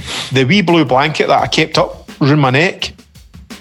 I've actually kept that blanket because it got me there and back safe. And it's now my lucky. In all my wallets, I cut a wee bit of that blanket. It's my wee lucky bit of blanket. I've always kept it since then. Fuck's sake, man. That's mental. But there you go. That's fucking a mad gig that I've. Mother Russia. That's amazing, mate. That's amazing. Will we do some questions? Because we've got loads for heroes. Let's cut into the questions. Patreonskis. Let's have a look. Any chance? We'll do that later on. David Anderson. Good evening, afternoon, David. Merry Christmas, David, to you and yours. A hero here. David asks, Roses or Quality Street? Let me add, they're both shite. Now, if you don't have the inside list of a tin, then you can't tell them apart. What has happened to chocolate in general? It's getting smaller all the time. A Mars bar used to last an hour. Now it's the size of a Milky Way. And don't get me started on a bounty. What do you think? David raises a lot of good points here. I have found myself questioning the size of chocolate recently. And I think it's disgraceful. Do you remember, like, a Mars bar used to be an actual... like a meal, like it was like a proper thing. It was huge. Whereas now you've got remember it said on the side of Mars bars, no, marathons it was, not for girls. Remember that as well? Because it was for truckers. I was at Yorkies. That's Yorkie, not for women. Not for girls. It's not for girls. Something like that. It's not for girls. Beautiful. Yorkie, you used to buy a Yorkie just for its size because it was shite chocolate, but it was just it was a big boy. Aye, but it was a feast. But it was the same with a Snicker. Aye, like take your teeth out, try to half it. And then, because you'd bite it and you need to suck it for half an hour to try and get it. Bounty bars, marathons or Snickers, they've all fucking reduced in size, man. Because even if people say they haven't, a bounty, you never used to be able to get a full bounty in your mouth. Whereas now you used to have to bite it in half, because if you put it in, it was up. But now you can just pop it in like it's nothing. Bit of tourum in your mouth, couldn't you? Chocolate. I love a bounty, and they're not enough. Cadbury's chocolate has got shit since the Americans bought it, because they've changed it. They've not put as much sugar in it, and they've changed the recipe. So Cadbury's chocolate isn't as good as it used to be because the Americans. Chocolate is definitely getting smaller. The only thing that isn't getting smaller is the Fry's Turkish Delight. But that's because not a lot of people buy that. I love a good Turkish Delight. So if you got to pick one, what are you going for? Are you going Rosie's or are you going Quality Street? Well, the owner Rosie's Quality Street thing, your man's right with the instructions, but being brought up living off that shit, I know each wrapper and I know exactly what's in it. For some bizarre reason, I still know what I'm getting. So I'm by the manual. I don't need the manual for these treats. Aye. But I would go Rosie's or Quality Street. I would tend to lean more to the Rosie's just because my favourite is in there. And that's the one with the toffee with the nut in it. But since they brought out Heroes, that's my go-to fucking... That's the big purple one, isn't it? Aye, that's my favourite Rosie's. But the Heroes with the wee mini Bounty Bars, Snickers Galaxies is my go-to one now. But do you feel with the Heroes that the problem is you batter a full tin because nothing's satisfying? Because it's not enough. It's literally like... That's what's good about them. Because you bite, see the wee mini Mars bars, you bite that and you literally just get a wee tiny taste and you're like, fuck, and then before you know it, you've rattled the whole tin. Do you do things like when you maybe get like 4 or 5 of the Mars bars? Make a sandwich. So you can get the straight after them? Or do you mix it? Sometimes I've done things where I get 2 of the Milky Ways and sandwich that between a Mars bar and flatten it and then eat it. Oh, hello there. Yeah, what I'm talking about. That. See if you go to John Lewis, where all the other middle class people shop. They've got a Rosie's or a Quality Street display, so you can buy an empty tub and then fill it with whatever you want. So see, you like the purple ones, you can just fill a tin full of the purple ones. No bad. Game changer. Then I'm sure they do the big massive purple ones. I don't know if I could do that, man. But I think the big massive purple one is just like a shell. You open it like a Kinder Egg and it's just full of normal size one. I don't think it's one giant. Right. I was thinking, fucking hell, man, some eating. No, it's not like one giant purple one. I'll tell you what I go for now, only because I'm Maria, and it's an Italian one. Oh, here we go. Can't even tell you. I can't tell you. The batches. It's called a Caramento. It's kind of like a Ferrero Rocher, but it's in a wrapper. And is it got coconut on it? I think. It's a white coconut thing with a wee... I know exactly what you're talking about. They're dynamite. Fucking unbelievable, man. But again, mate, the problem with them is you have one and then you literally could eat about 50 of them. But this is again the thing that annoys me. So she'll go like, there you go, give me 2. And you go like, fucking, I could smash that box. No, see things, mate, see things like that. See things like that. Even Ferrero Rocher, like, again, people think I'm mad, right? Mrs. thinks I'm off my nut. You need 5 of them, right? And here's my logic. When you get Ferrero Rocher, you need 5 Ferrero Rocher, right? Every time you're going to have one. You talking a cup of tea or a coffee or something? Say somebody gives you a cup of tea and go, you want a Ferrero Rocher? Go, love one. You need to give them 5. No, you wouldn't love one. You need minimum you need 5 4, because see if you want one, you actually need 5. So you sit down, the first one gets rattled and the second one is rattled instantly. So now you've had 2, right? The third one you enjoy. And then the fourth one is a wee bit excitement because you want that taste again. And the fifth one is you just don't want somebody to take it away from you. And that's the final one you hold on to. As you're finishing your tea. You need 5 of them. Because one is no grown man or woman or non-binary has ever had one Ferrero Rocher and went, that was enough for me. You need more. From Phil. Also, I would love to do. Who bites them in half? You have a Ferrero Rocher whole. I always bite them in half. You're because joking. I try to make it last longer. See, that's why you need 5. That's why you need 5. That's why you need 5. That's why you need 5. It's like, mate, I was in my mum's a couple of weeks ago and she went, do you want a coffee? I went, love a coffee. And she gave me 1 Jaffa cake. And I went, Margaret, what are you doing? What's she doing with that? And Jaffa cakes a fucking 10 a penny, man. You could at least have a... What's one? I want a sleeve. I want a sleeve of Jaffa Cakes. Aye. Who the fuck's coming here? A 5-year-old? Like, do you remember when Jaffa Cakes started selling them in metre-long tubes? Aye. And I was like, finally, a portion size that's respectable. A whole fucking stack of Jaffa Cakes, one sleeve. That's one cup of tea. My boy, obviously don't do it now when they were younger with their football team. So we would do like tournaments, and obviously you'd go and watch the tournament, and everybody would bring sandwiches and pieces, and all the mods would be making fucking cakes and rocky roads and all this kind of shit. For some bizarre reason, I don't know why, Jaffa Cakes was a biscuit you gave the boys because they were light. I don't know, gave you energy or fuck knows. I used to just sit in one of the deck chairs and just rattle all the sweets that fucking folk had brought. Can't beat it, and man. It was possibly one of the happiest moments, man. I remember I'd done the ligaments in my foot and I couldn't walk about, and I just sat and ate at one tournament all the food that I could fucking get my hand on. Good times. Yeah, good times. So we're going to answer the question, we're going Rosie's or Quality Street. I'm going to say Rosie's. I am Rosie's, I know. But I mean, it brings up a good point. It brings up very good points. But Rosie's is the winner. It does. David, Rosie's for us. Hashtag Heroes. Hashtag show endorses Rosie's. David Mackay. This is probably one that Mal can answer, having two younglings at home. David Mackay asks, is Ned / BAM culture dead? And if so, would you bring it back? David also recommends the series Vikings if we haven't seen it yet. I haven't seen Vikings, David. I've went to dip into Vikings and no done it, but it's on the kind of list when I've milked everything else. I imagine it would have everything that you would want, and I imagine there's definitely shagging and there's definitely explosions. Go to shagging. Not so much explosions, fire. You know, there's no grenades or that back then. Fire. Maybe even a dragon. Fire, eating fucking animals, heavy pumping. Maybe check that out. Very aggressive. Heavy pumping. Heavy Hollywood pumping. Is BAM Ned culture dead? No, it's very much alive, man. I think it's what's great about it, it's almost like it's like a mini TV show because all the Neds are now filming themselves. I watched one the other day that made me chuckle. It was a fucking Ned / junkie, and he had his fucking hairmut and he was showing his muscles to the guy. Right. You seen that one? No. Oh, fuck's sake, man. Somebody better phone the police. He's got the guns out. Aye. Anyway, still wee nuggets like that.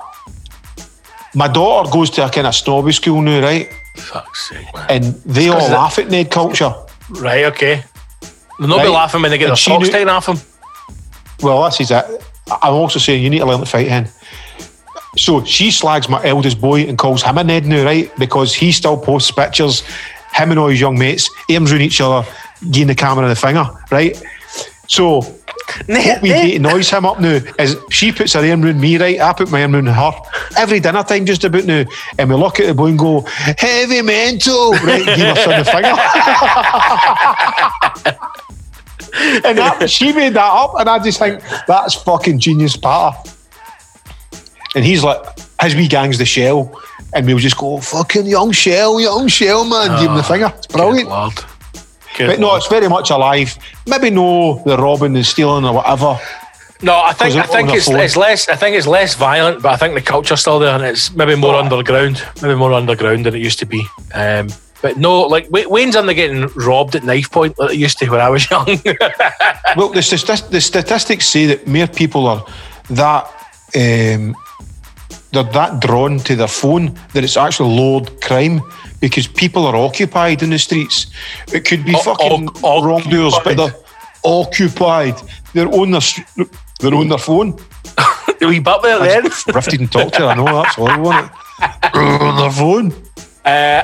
What do you think, David? Get in touch with the show. The hashtag show. It's patreon.com/the hashtag show. Tell us what you think, David. Is Ned culture still alive? We're going to go to Margaret on line 2. Margaret, do you think Tom Cruise was right in what he said? I would love it if me and you. How could Radio Scotland no give me and you a breakfast show? Huh? Because we would swear to. No, we wouldn't. If we were told don't swear, we could have a great breakfast. Imagine waking up and spending your day every day with hashtag boys. That'd be amazing. I would find it really hard. Do you want some more questions? To control my swearing. Of course, let's rattle through these questions. Ending up the show with some lovely questions from our lovely listeners. Douglas Kane, settle an argument. The annoying tall guy in the Asda adverts. I say he has fucked squint eyes, hod knitted. Missy says it's just camera work. Who's right? Douglas, thank you for the question. Can I just say do you know what we're talking about? The family in the new Asda adverts. There's a new mixed race and there's a gay couple in it, I know. No, but they freak me out. Like I get physically angry when they're on the television because they are the most fucked up. See the kids are Chernobyl babies. That family is from Chernobyl. He crawled out of some fucking a reactor. He spawned with that woman and they have created Chernobyl children.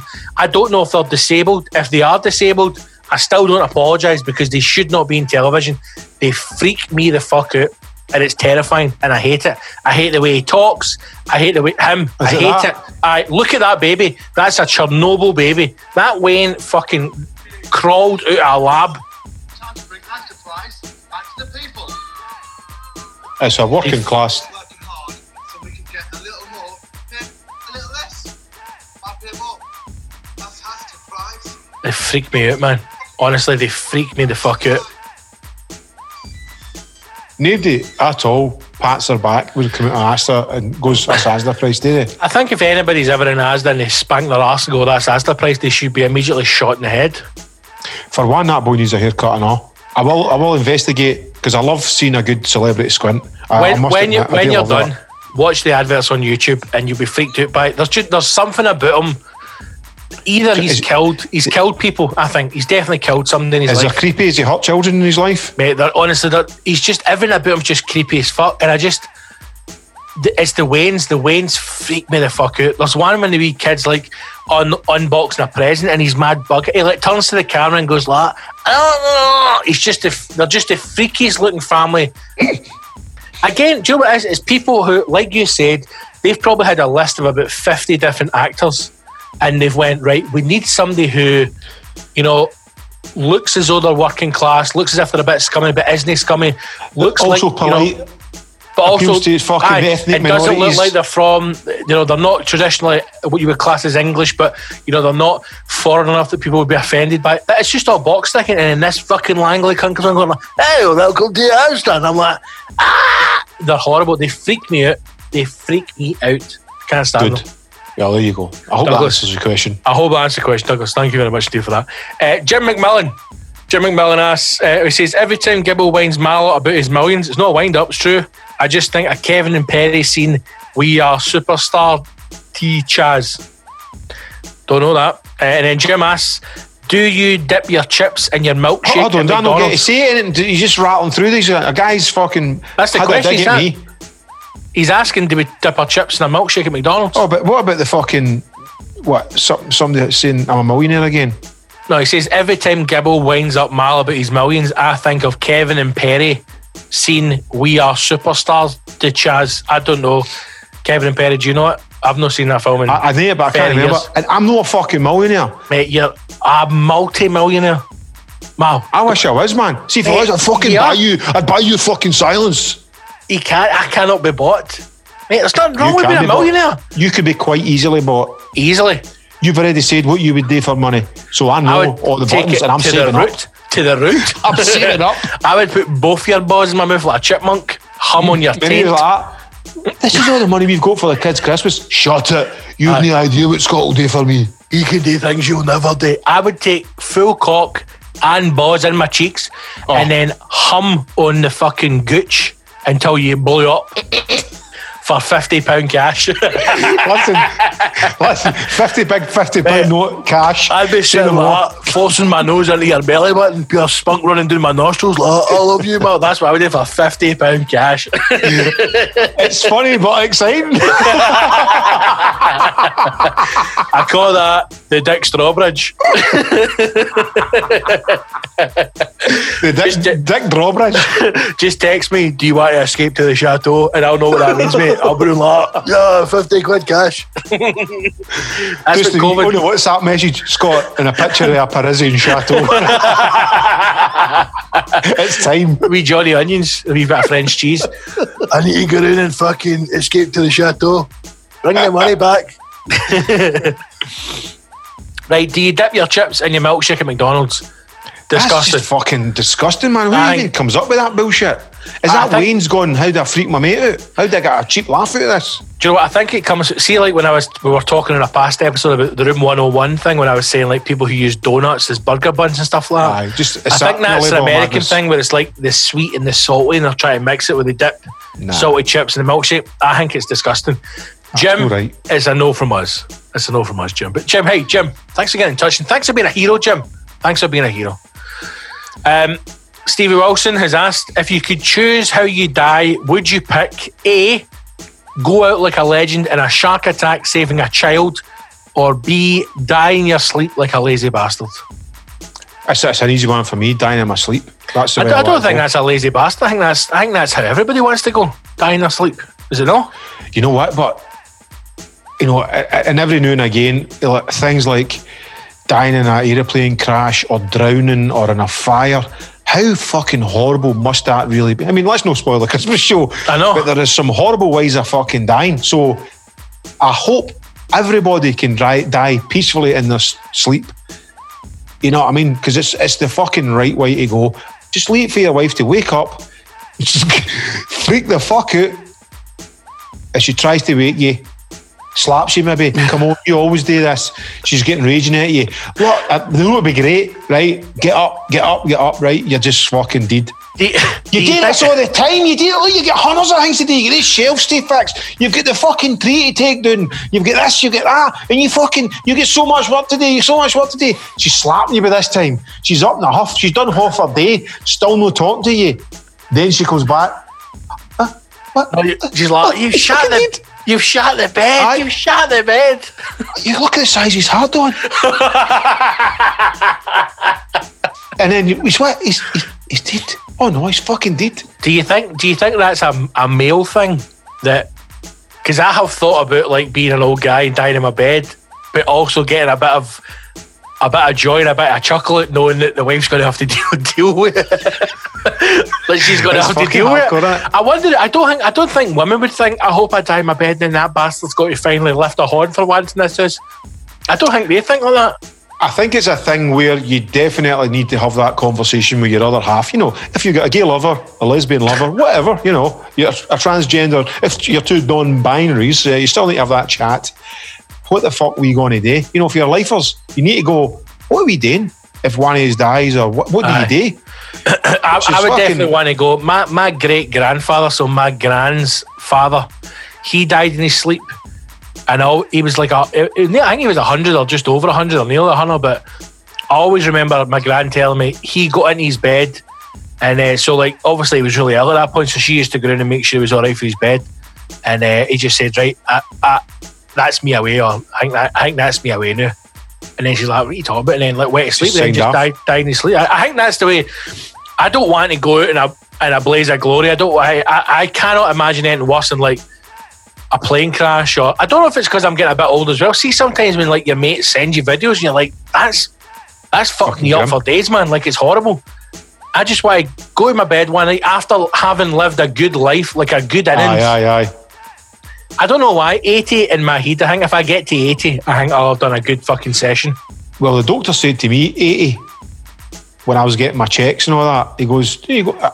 He said some mad odds, and I said, well, Scotland or something like that, not got much. And he went, no, he goes, average life expectancy now is in the 80s.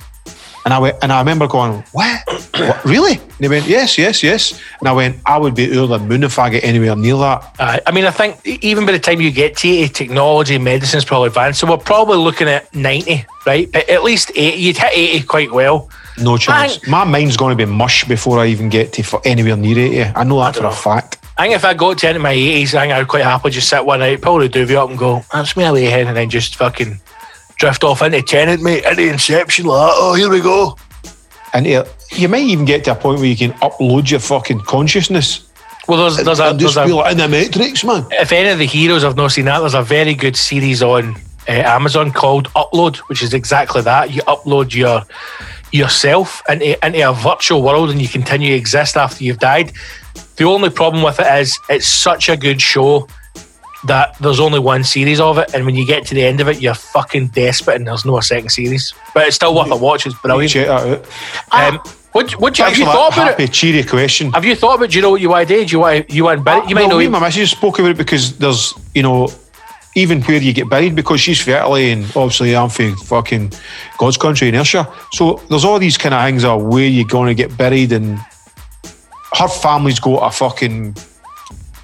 Again, it's just what they do in Italy. It's not like they're a wealthy family or anything like that. They've got some kind of, I don't know what you call it, a tomb for the family, and all the families already go to the fucking spaces. Yep. And then, really she's got a place there, and as soon as you marry, you've got the option to have your husband in there and all. But I don't actually like the thought of being buried. I'd rather be fucking burnt and my ashes scattered or something like that. Ashes scattered in the fucking balloon drop at the classic grand, man. I'm scared about zombies. No, I wouldn't like to come back as a zombie, man. I'd be a shite zombie. I'd be scared of myself as a zombie. Well, scatter you in the food market at the Arches. Was that? We'll scatter you in the fucking wanky food market at the Arches. I told you a raver, a very well-known raver, fucking sadly passed away, and it was around about Christmas time, and his daughter and the ma, who also was a raver, actually fucking braved it. I think other ravers bought them tickets. No, there you go. He had bought so the dad, the ma and the daughter all would go to the raves together, and the dad bought the ma a ticket for the Arches. It was one of the last gigs I'd done at the Arches before it shut, and he died, and she brought his hat for me to wear, and I couldn't wear a dead man's hat, but I sat it next to the decks through my set, and then she also brought up a bag of his ashes and asked me to scatter it, and I was like, I couldn't fucking do it. I was like, scatter it on the dance floor. I was numb. I was physically, mentally fucking numb with the thought of it all. You couldn't do that during a gig. That's what she wanted me to do. During the gig, fling his ashes. Imagine you're in the front row and then you get fucking somebody's ashes on you. So she wanted me to scatter his ashes, but I think she did it on the dance floor of the Arches, some of his ashes, and that was just it was a strange experience, and I held his hat up, and a lot of people knew it was his hat and everything. That must be... I think there's a lot of pressure on people as well to do things like, when you die, have somewhere really, really meaningful and really thoughtful for your ashes to be scattered. I kind of like the idea of just being kept about. Just going, that's my pap up there. No, I wouldn't. On the shelf. I don't want to be anywhere where people can go and mourn, because I think your love is the thing that people should have in their hearts, and that's of course. They don't need to go and visit you. So, see all that going to graves and all that? I've never been one for that or anything. I don't go to graves. My mum will always ask me, why do you never go to your grand's grave? And I always say the same thing. She never understands. To me, she's no in that grave. I just don't associate. It's in my heart, Ma. She lives forever. Ma, every time I have really lumpy gravy, I think of my granny. Right? She lives forever in my wee fat puffy tits. All right, get my back. The deed folk you love are way every step of the way. See when you're there shite, they're watching. See when you're in the wank, they're watching. There. Shagging, they're watching. Picking your nose, they're watching. That's the guilt that we fucking have been brought up with. I know, mate, I know. Well, thank you very much. Watch what you're up to, because somebody's watching you. Thanks for that morbid question, Stephen. You Christmas time. Fucking Grinches, man. Right, two more things very quickly. One, Andrew Collins, who is a hero, he's asked us to give us a shout out. He started a tiling business called Tile Style. You can find him at the Tile Styler on all social medias. That's at the Tile, Tile, Styler, Styler, on all social media. And if there are any heroes needing any kind of tiling work done in their house, it's 10% off for all #heroes. So that is at the Tile Styler on all socials. Find Andy Collins, give him a follow, retweet the business, and if anybody's looking for a tiler, 10% off for all That's heroes. brilliant, Andy. I also like he added there in his other message, I just signed up to become a hero. Couldn't handle the guilt that comes with being a council scumbag. Well, now you're one of the family, Andrew. Take care, Good. boy. All Well, the best. welcome to the brethren. Now we've got one last thing here. We've got a message from Stuart Hamilton. Right now, the interesting thing about this is we actually received this at 1 a.m. in the morning. Oh, Right, like which it. tells Not me that thinking. Stuart is maybe a little bit steamy when he sent this.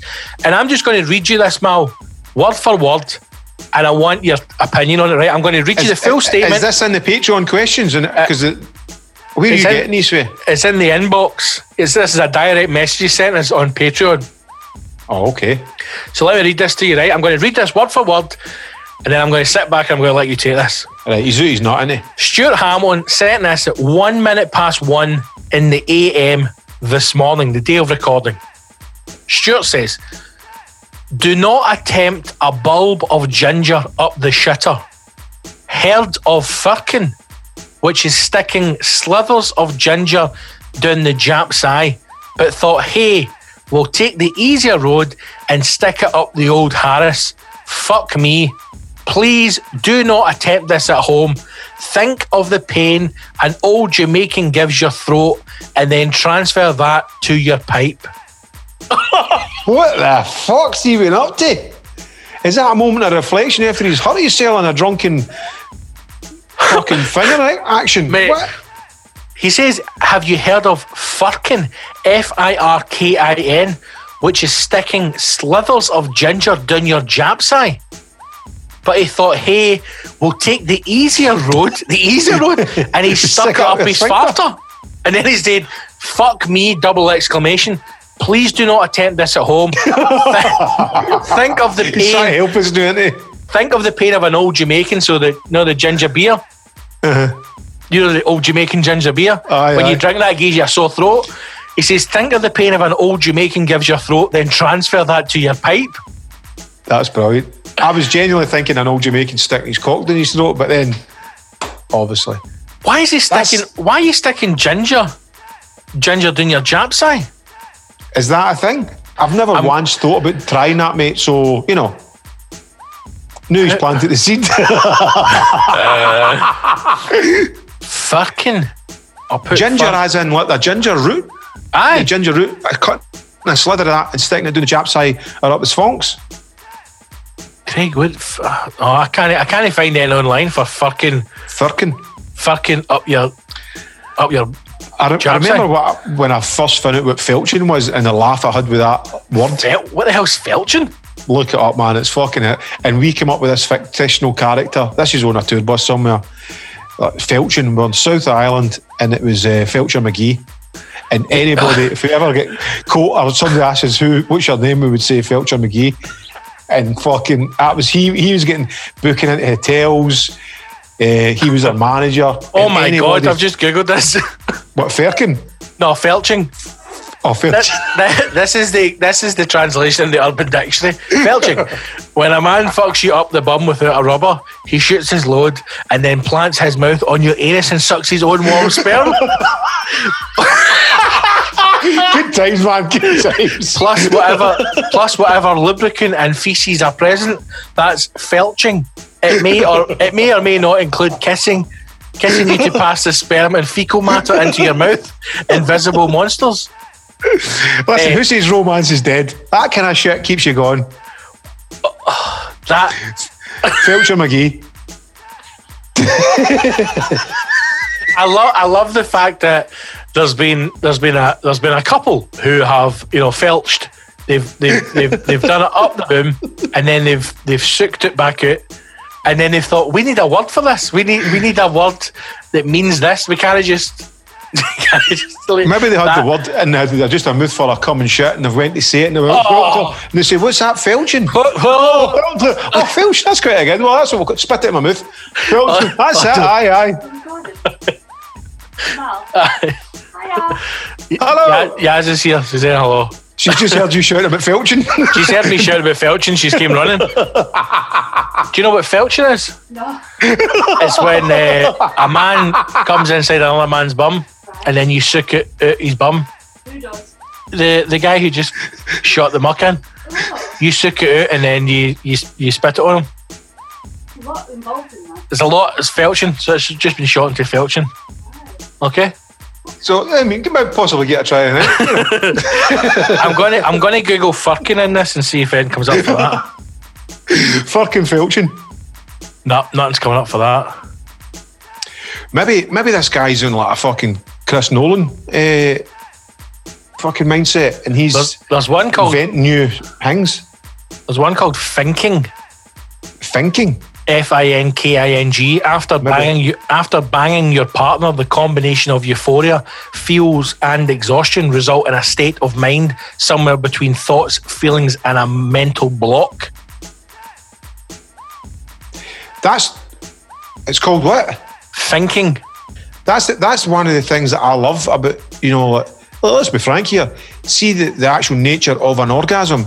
See that feeling of blank, nothingness, no voices, nothing, just black silence. I love that. That's. I wish men or whatever could come longer to just solely for that feeling, and nothing else matters. No voices, no nothing, no thoughts. It's just a comfortable silence, an orgasmic silence, blankness. like a tenant, mate, a vapid expansion of space. But do you know what I mean? But just that, it's the only time nothing matters. You don't think of anything. Nothing else matters. That's why when, there's like, nothing. See when it says like women have orgasms that can last like minutes, like up to like 5 fucking minutes at a time. I'm like, well, do you know what? Stop fucking giving us all the grief then. That's payoff. That's the only time you don't get grief, when they're on that orgasm. Because they're a bit of peace and quiet, man. No even nothing. No even a reminder of that shelf on the DIY. Keep coming, hen. You're like, hurry up, wake up, man. I need to get this out my mouth. Where did I spit it? Felching. I've never heard of that. I've never heard of felching before. Felcher McGee, he was your tour manager for years, man. I've got a couple of other terms here from the Urban Dictionary. Let me just shout out a couple. If there's any you're interested in, I'll tell you what they mean. We've got fudgy crinkles. What? A fitty. A tinker fluff. What's a tinker fluff? Tinker like fluff. Another word for the vagina is a tinker fluff. What have we got here? Booty, coocha, coochie, cuntfest. What's the Urban Dictionary for cuntfest? What do you think a cuntfest is? Just tunnels of folk rubbing bushes together. A lesbian orgy. Yeah, see, there you go, man. I knew it. I fucking knew it. Cuntfest. What is this, a cuntfest? A groenpoon. Do you know what a groenpoon is? Apparently it's a nasty pussy. Oh, like an angry one. These are kind of shite. Jingle. Let's move on to another question. Just one jumped at me from Jerry Wetherell, who has said, foods that you eat all the time but never should combine. Toast and chips, anyone? I've never. Has anyone? Here, Jerry, you're fucking onto something here, man. Do you not think that men are completely underrated? As chefs? See, no, just as a race of people, like white working class Scottish men are just written off. Because I bet you a lot of people think that Jerry's just a daft. I bet you his missus think, oh, fucking see my man Jerry, man. He has chips and toast again, Jerry. Mate, he has fucking put a diamond bullet of knowledge through our mind. Well, I want to try chips and toast now. Aye, but why have we never had Never thought about chips that. and toast? Because that's Jerry's invention. He's never tried it, but he's thought about it. We've all Jerry, got wee inventions. You need to go into Ramsay, mate. He needs to go into Gordon Ramsay and say, Rambo, listen, hear me out. Chips and toast. Yes, chips. Double pan fried, yeah. Toast, golden brown, yeah. Butter, yes, loads, love it. Smash it in there.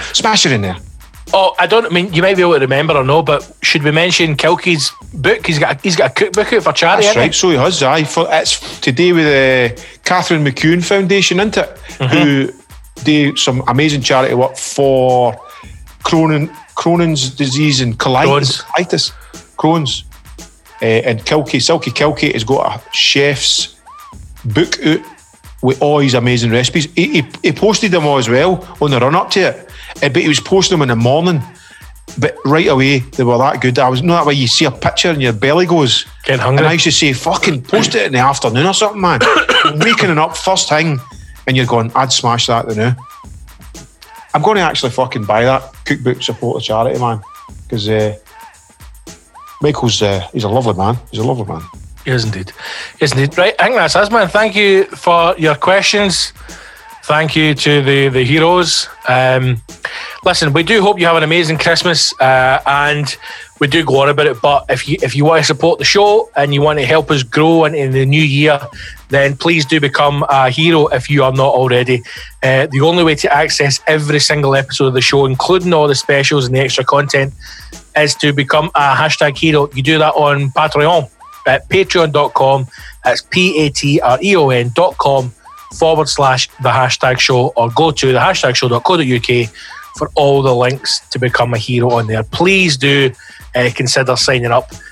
You'll get all the extra stuff. It'll help us grow the show and do the kind of things that we want to do in the new year. But thank you again to everybody who supports us every single month. Can I just do a wee shout out to our recent Patreonies? Because we've not done a wee shout out first for a while. So there's quite a few that we've fucking no shouted out. Mick Lawson, Chris Armstrong, Andrew Collins, Clayton Scorridge, Stuart Crawford, Ian Morrison, Andy Wyatt, Jamie Richards, Liam Johnson, David Forbes, David Anderson, Alexa, where'd you hide my flute? So you can customise your name, that's brilliant. Declan Reeves, Jim McMillan, Stephen Carroll and Kev. They've all joined just there recently. Welcome, you bunch of absolute legends. Fucking every heroes. single one. Heroes. Oh my goodness. Anyway, yep. Okay. Team, thank you so much. That's us. Have an amazing Christmas. When it comes, you'll be hearing this episode on Christmas Eve. So good luck. Have an amazing Christmas. And we will speak to you in a week from now. Should we not put it out later? Because Nick's going to listen to Christmas Eve because we're going to be busy wrapping presents and getting off cut. This is when people want their normality. This is when they want stuff on Christmas Eve to sit with the family, or they can enjoy it on Christmas Day. You never done that? Disappear for an hour, listen to a podcast. Enjoy yourself. I should have turned my light on. I think I'm sitting in the darkness here.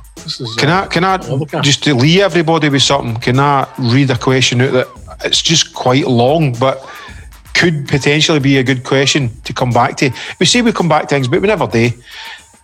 Let's just answer it. All right. Wano has said, take the red pill, transports you 15 years into the future, but with 50 million in the bank. Yep. Right? Mm-hmm. Take the blue pill, start life back when you were 10-year-old, but still have all the current life's knowledge. Which do you choose? Then he says, things to consider. If you go back to being 10, you'd have to go back to school and hang about with 10-year-olds, even though in your head you're in your 30s or your 40s. But you have the knowledge to make more than 50 million realistically. How would you do it? And he's added with a footnote, if Mal chooses to go 15 years into the future with 50 million in his bank, how will he cope with less cash? That's what I was just about to say. How would you cope with having less than 50 million? And how much of your current life would you change in 15 years, and would it be worth the risk for the money? That's a brilliant question. That's a big question, we know. It's a brilliant question. Is that another question at 1 o'clock in the morning? See, this is why I love the heroes, man. There's a different level of questions we get. One guy's asking us a really deep, meaningful question, almost about life, time travel, wealth, making choices, and the other one saying, don't stick ginger up your arsehole. Fuck's sake, man. So, I wouldn't choose to go 15 years into the future with 50 million in my bank. Would you go backwards? Equally, but an alright. Gone backwards and having the knowledge of now as a 10-year-old, that would, I think, have a. But see, it's like a Chris Nolan film, man, because you would go back with the knowledge of now. You're 10-year-old, so realistically you would become a child prodigy because you would know shit and you couldn't deal with hanging about with kids all day. Maybe you could for like an hour having a laugh. No, but then you'd quite quickly be bored with the mindset of the kids. But then you'd be out there within the space of a year. You could make millions. But you think about it, the system we're getting brought in, he's no right. No. He's talking about pumping bloods and drink whiskey and smoke No, fags. you're Get not mad with it. You're not got here. 10 years of old, 10 year. You're telling me 10 years of age in Ayrshire where you grew up, there wasn't somebody pumping somebody at 10? Of course there was. Folk were There was folk shagging a mad school at 11. People getting expelled for shagging in a school at 11-year-old. Of course there was, right? So put that aside. I'm saying you go back at 10, right? The first thing you're doing is you're gambling. The first thing you're doing. Oh, because you know. But you can't. You know here's the thing, you need to get an accomplice. You can't go in and fucking gamble. You're telling You've me got to be 18. You're telling me if you went to your dad at 10 years of age and says, Dad, stick a 5 on that horse. That horse comes in, stick a 5 on that horse. That horse comes, stick a 5. After 10 minutes, your dad's like, who the fuck are you? And then you grab him by the fucking neck and you go, listen to me, you fucking cunt. Put on every bet I'm telling you, we're going to be rich beyond your wildest dreams. Right, well, listen to this then. You're gone back to when you were 10, right? Yep. Let's just no say, well, if it is 10, it means everybody's a different year. So if I'm going back to when I'm 10, right? We are talking early 1980s. I fucking no idea what happened back then. I couldn't remember half the shit that went by. Who won fucking what? That's true, so that's something else to consider. And even things like, see when you ask that, the first thing I'm thinking of is Apple. Buy shares in Apple. Buy shares in Apple. But then, how does that change the course of the future? Where do you get the money to buy shares? Because you spend the first 10, 15 years of your life trying to accumulate money to invest in it. How would you do that? Because we've already established fucking gambling. Gambling. I'm gambling. Gambling what? Money. Gambling what? Rangers are going to get 9 in a row. Aye. But you need to fucking wait. Right. Because you're 10 years old. So you're telling me if I went to you just now at this age going, Mal, listen, I'm going to take £5 off you, or I'm going, give me £1,000 cash, I'm going to disappear for 10 years, but see when I come back in 10 years, I'm going to give you 10 million quid. You take a punt on that. You're going back, you're going to go back, you're going to accumulate money through the knowledge that you've got. But the problem is then, like you say, Christopher Nolan shit, if you start investing in things or buying up property, how does that then affect the course of the future? So surely, if you don't want to take a chance on that, the logical thing is to go forward with 50 million quid. But then equally going forward with 50 million quid, you can change the future. How? Yeah, that's the thing about time travel. Time travel. Well, that's the thing about time travel, Scott. It's all my latest book.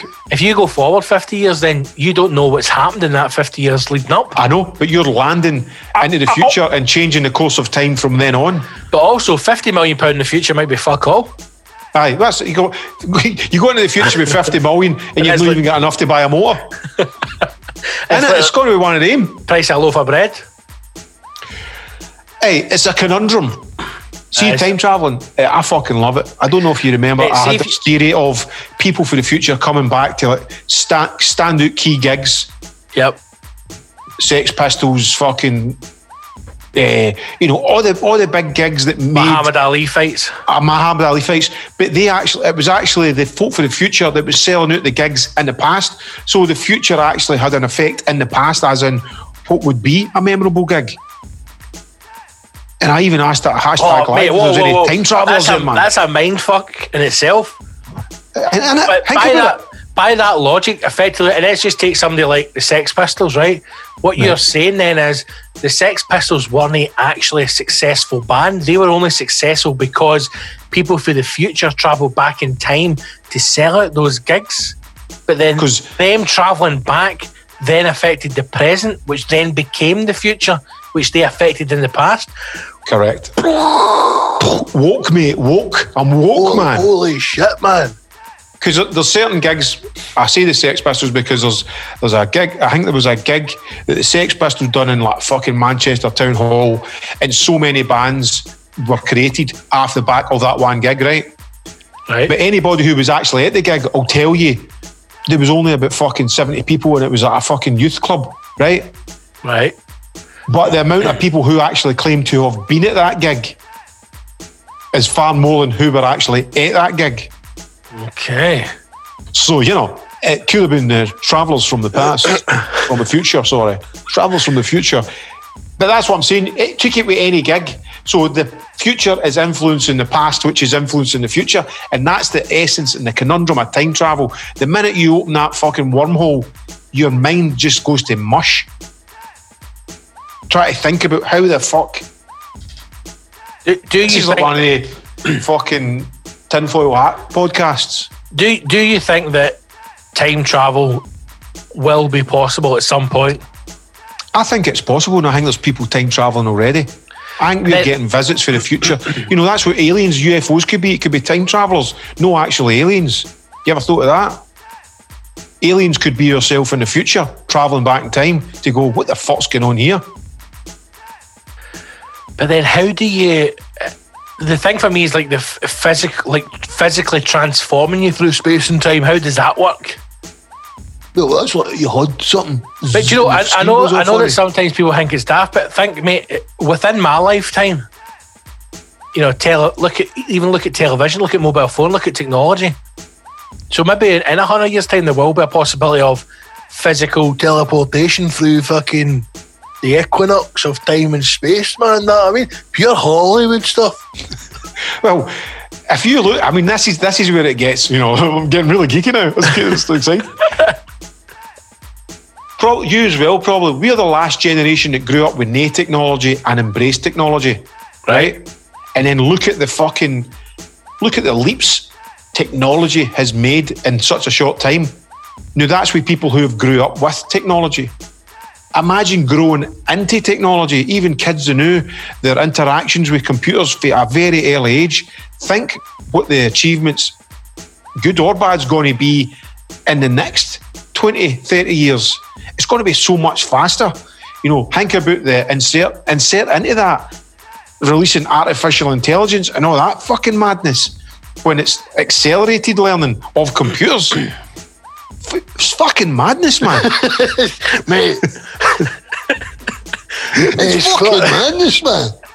But it is. I would just love it if, like, a scientist was to up just say exactly what you just said. Like, see, when I was wee, the black and white telly and that, and now I'm like, yeah, high definition. Like, it's fucking madness, man. Well, I was watching that, even mad silly things that make me laugh. Like, I was watching The Crown, and it was like in the 50s, and Prince Philip got one of the maids, the palace butlers or whatever, to change the channel on the TV for him. And I'm going, how fucking perverse is that? But that is cash money. That's the first remote control. Having some cunt that's paid. A slave? A slave. Aye. Yeah, you want to watch EastEnders? Bring one of them in for the feud. Yeah, turn that dial. Instead of getting yourself. Slave traders were actually time travellers, man. They had the technology to just like get guys to do the work and that, build things and stuff. But it's mental, man. But let's wrap it up before we turn into a feud. I just feel this has been another rambling podcast, but you know. Yeah, hey, let me ask you this before we go then, right? In keeping with Wayno's question about travelling forward and travelling backwards, we are 30 odd years down the line. Malorca Lee is 80 years of age. He's in the house. The kids have grown up. They're successful. You've got grand wins. Life is great. You've invested well. The Rangers stocks have come back in after Rangers have just won 20 in a row. Tell out your personal wealth now tips just over $1 billion. Yeah. Somebody approaches you and says, because you're now in the Billionaires Club, time travel's possible. And for a small investment, we can take you through time. We can only go backwards. We can only travel to a time that has existed. We can't go forwards. Would you time travel? Just as an old me. Just as an old you. So you still, even if you time travel back to like 1920, you would be 80-year-old you. What fucking use are you? I'm at that age, I'm fucked. Pissing myself. Don't forget my time. Can my medicine time travel back with me? Because I've got a right ticky bowel. I've got to be home for countdown at 4:30. Is that all right? Would you want to travel back in time? No, at that age, you fucked it. You fucked it just to get back and die. Oh, look at that! So, but see, I don't know. Things like, because obviously we've spoken before about that grandfather paradox. Remember that? Like, if you go back in time and kill your grandfather, do you even exist? Do you even exist to have went back in time to kill him? See, that's the other thing, man. Because it's like you surely have to exist because then you've travelled back, so it has to be the case. That's the paradox of time, man. Here's the thing. That would be a good tune. The paradox of time. It's probably some mad trance producer's already done it. He touched me. It's on the flip side of my A side, The Tears of a Dragon Lady. The B side's called The Paradox of Time. It's a fucking banger. I done 40 BPM psytrance. In the breakdown, it's just a woman saying, "The paradox of time." And then it goes into a really aggressive hi-hat. Stab your dragon, stab your dragon. If you play it backwards, mate, it's Melko Kilkey's cookbook. the film that I was coming in. What's the film? It was like meant to be the follow-up or the prequel to Alien. They done it. It was like it was another brilliant film. Alien 2? No, it was like meant to be. It was the same director and all that. Ridley Scott done. Oh fuck! He's done two of them. They're actually the first one fucking blew my mind, clean out the water. It's named after a ship, is it? Prometheus, right? What's a Greek god in it? In Prometheus, the old guy travels into the future to find the engineers, the guys who created everything, to find out the secret of life, in the hope that they could make him live forever. Right. He had everything apart from time. Right. And as soon as he met the aliens, they fucking killed him. Do you not remember? He's telling the guy, ask him what the secrets of life is, and he just fucking ripped his head off and killed him. I haven't seen it. It's fucking brilliant, but that's what happens when you're an old man. You get into the future. So he was like a big billionaire. He funded the full project, right? But again, it's one of the things you ask yourself: why did he kill him? Blah blah blah. Another amazing film.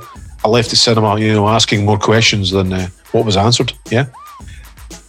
Prometheus. Then he done a follow-up to that. Wasn't he as good? It was a bit of kind of gay stuff. The robots were blowing flutes and that. We've got a I just want to read this before we go. I know this is becoming a really long episode, but hey, it's Christmas time, and we've been due a long one because the last one was a bit kind of doing the dumps. And this isn't any better. This question here for Douglas Ken. You seen this? The German army steamrolled through Europe as they were provided with methamphetamine called Prevetin. Plus, the royal family named Windsor was adapted in 1917. The name of the royal house was changed from the German Saxon Coburg and Gotha to the English Windsor because of anti-German sentiment in the United Kingdom during World War I. Did you not know that? That's covered in The Crown. I know the German connection. I know their name was changed to Windsor. But I didn't know that the German army was provided with methamphetamine called Prevetin. Well, apparently as well, Churchill used speed to get us through the World War. He was fucking high on speed to keep up with everything that was going on. Mad Churchill, yeah. Churchill, man, token mad cigars and one draw because he was mad. Sucking a cigar down. Wasn't out his box, man. What a life. Churchill, man, eating a fried breakfast every morning with champagne and a fucking cigar. Beautiful. What a lad. Anyway, 106. The boy who played him in that film was good, wasn't he? Very good. John Landau or whatever his name is, whatever else. This has been a long one. It's been a good one. Merry Christmas to all the heroes. We hope Santa brings you out, and you've asked for, I hope, a few of you get a bit of felching action over the Christmas period. And, that's it. Take care. All the best. Become a hero. Become a hero, man. If you're listening to this on Christmas Eve and you're not yet a hero, become a hero, because that's the best present you can give to us. If you're sitting going, I'd love to buy the boys a Christmas pint, but you can't, be There a it is. hero and enjoy all the extra goodies over Christmas. That's kind of what it is like. It's like you're Right. buying the boys a pint. A virtual pint. What could I And- get Scott and and Mal in for res- Christmas? in The response boys will for- give everything. Become a patron. Come a patron, man. Come a hero. Patreon.com/hashtag show. We love you all, even the Council scumbags. Godspeed. Happy Hanukkah. All the best to you. Bye-bye. Merry Christmas. And, you know, if you're going to do any felching, let us know how it went. Did you wear a Santa hat? Did you keep it on? You know, How hard do you need to sook? I'd imagine either if it was a big, wide arsehole, it'd be dribbling it. So you just lick it. Or if it was like a wee tight. I mean, it You really need depends. position your You've cheeks. You Aye, need if- one you of know, the cheeks. If you're that challenging man, you've already bust into that, and oh gads, you know, it's not an image you really want. But you know, see when you're in love and you're in a spirit at the moment. Listen, hey, that could be look. so romantic. But I mean, why not? You know, the forbidden fruit. Knock yourself out there, man. I mean, you could be a straight guy married with two veins. Doesn't Try matter. a bit of felching. Hey, it's just sex, man. Doesn't matter. Just don't kiss the Doesn't veins in the morning. Make sure you brush. Make sure you brush your Merry teeth. Christmas. Oh, gads, Dad, have you been felching last night? What? What's that in your beard? Oh, I was felching your mother, oh mother. I'm sorry, son. That was my wee present to her. Look at the pill, it's just full of cum and shit. Oh, we were mad felching last night. Open your card. Dad, where's felching? Oh, that's your mother's card. That's wrong for you. There you go ahead. Roses are red, violets are blue. By God, I'd love to felch you.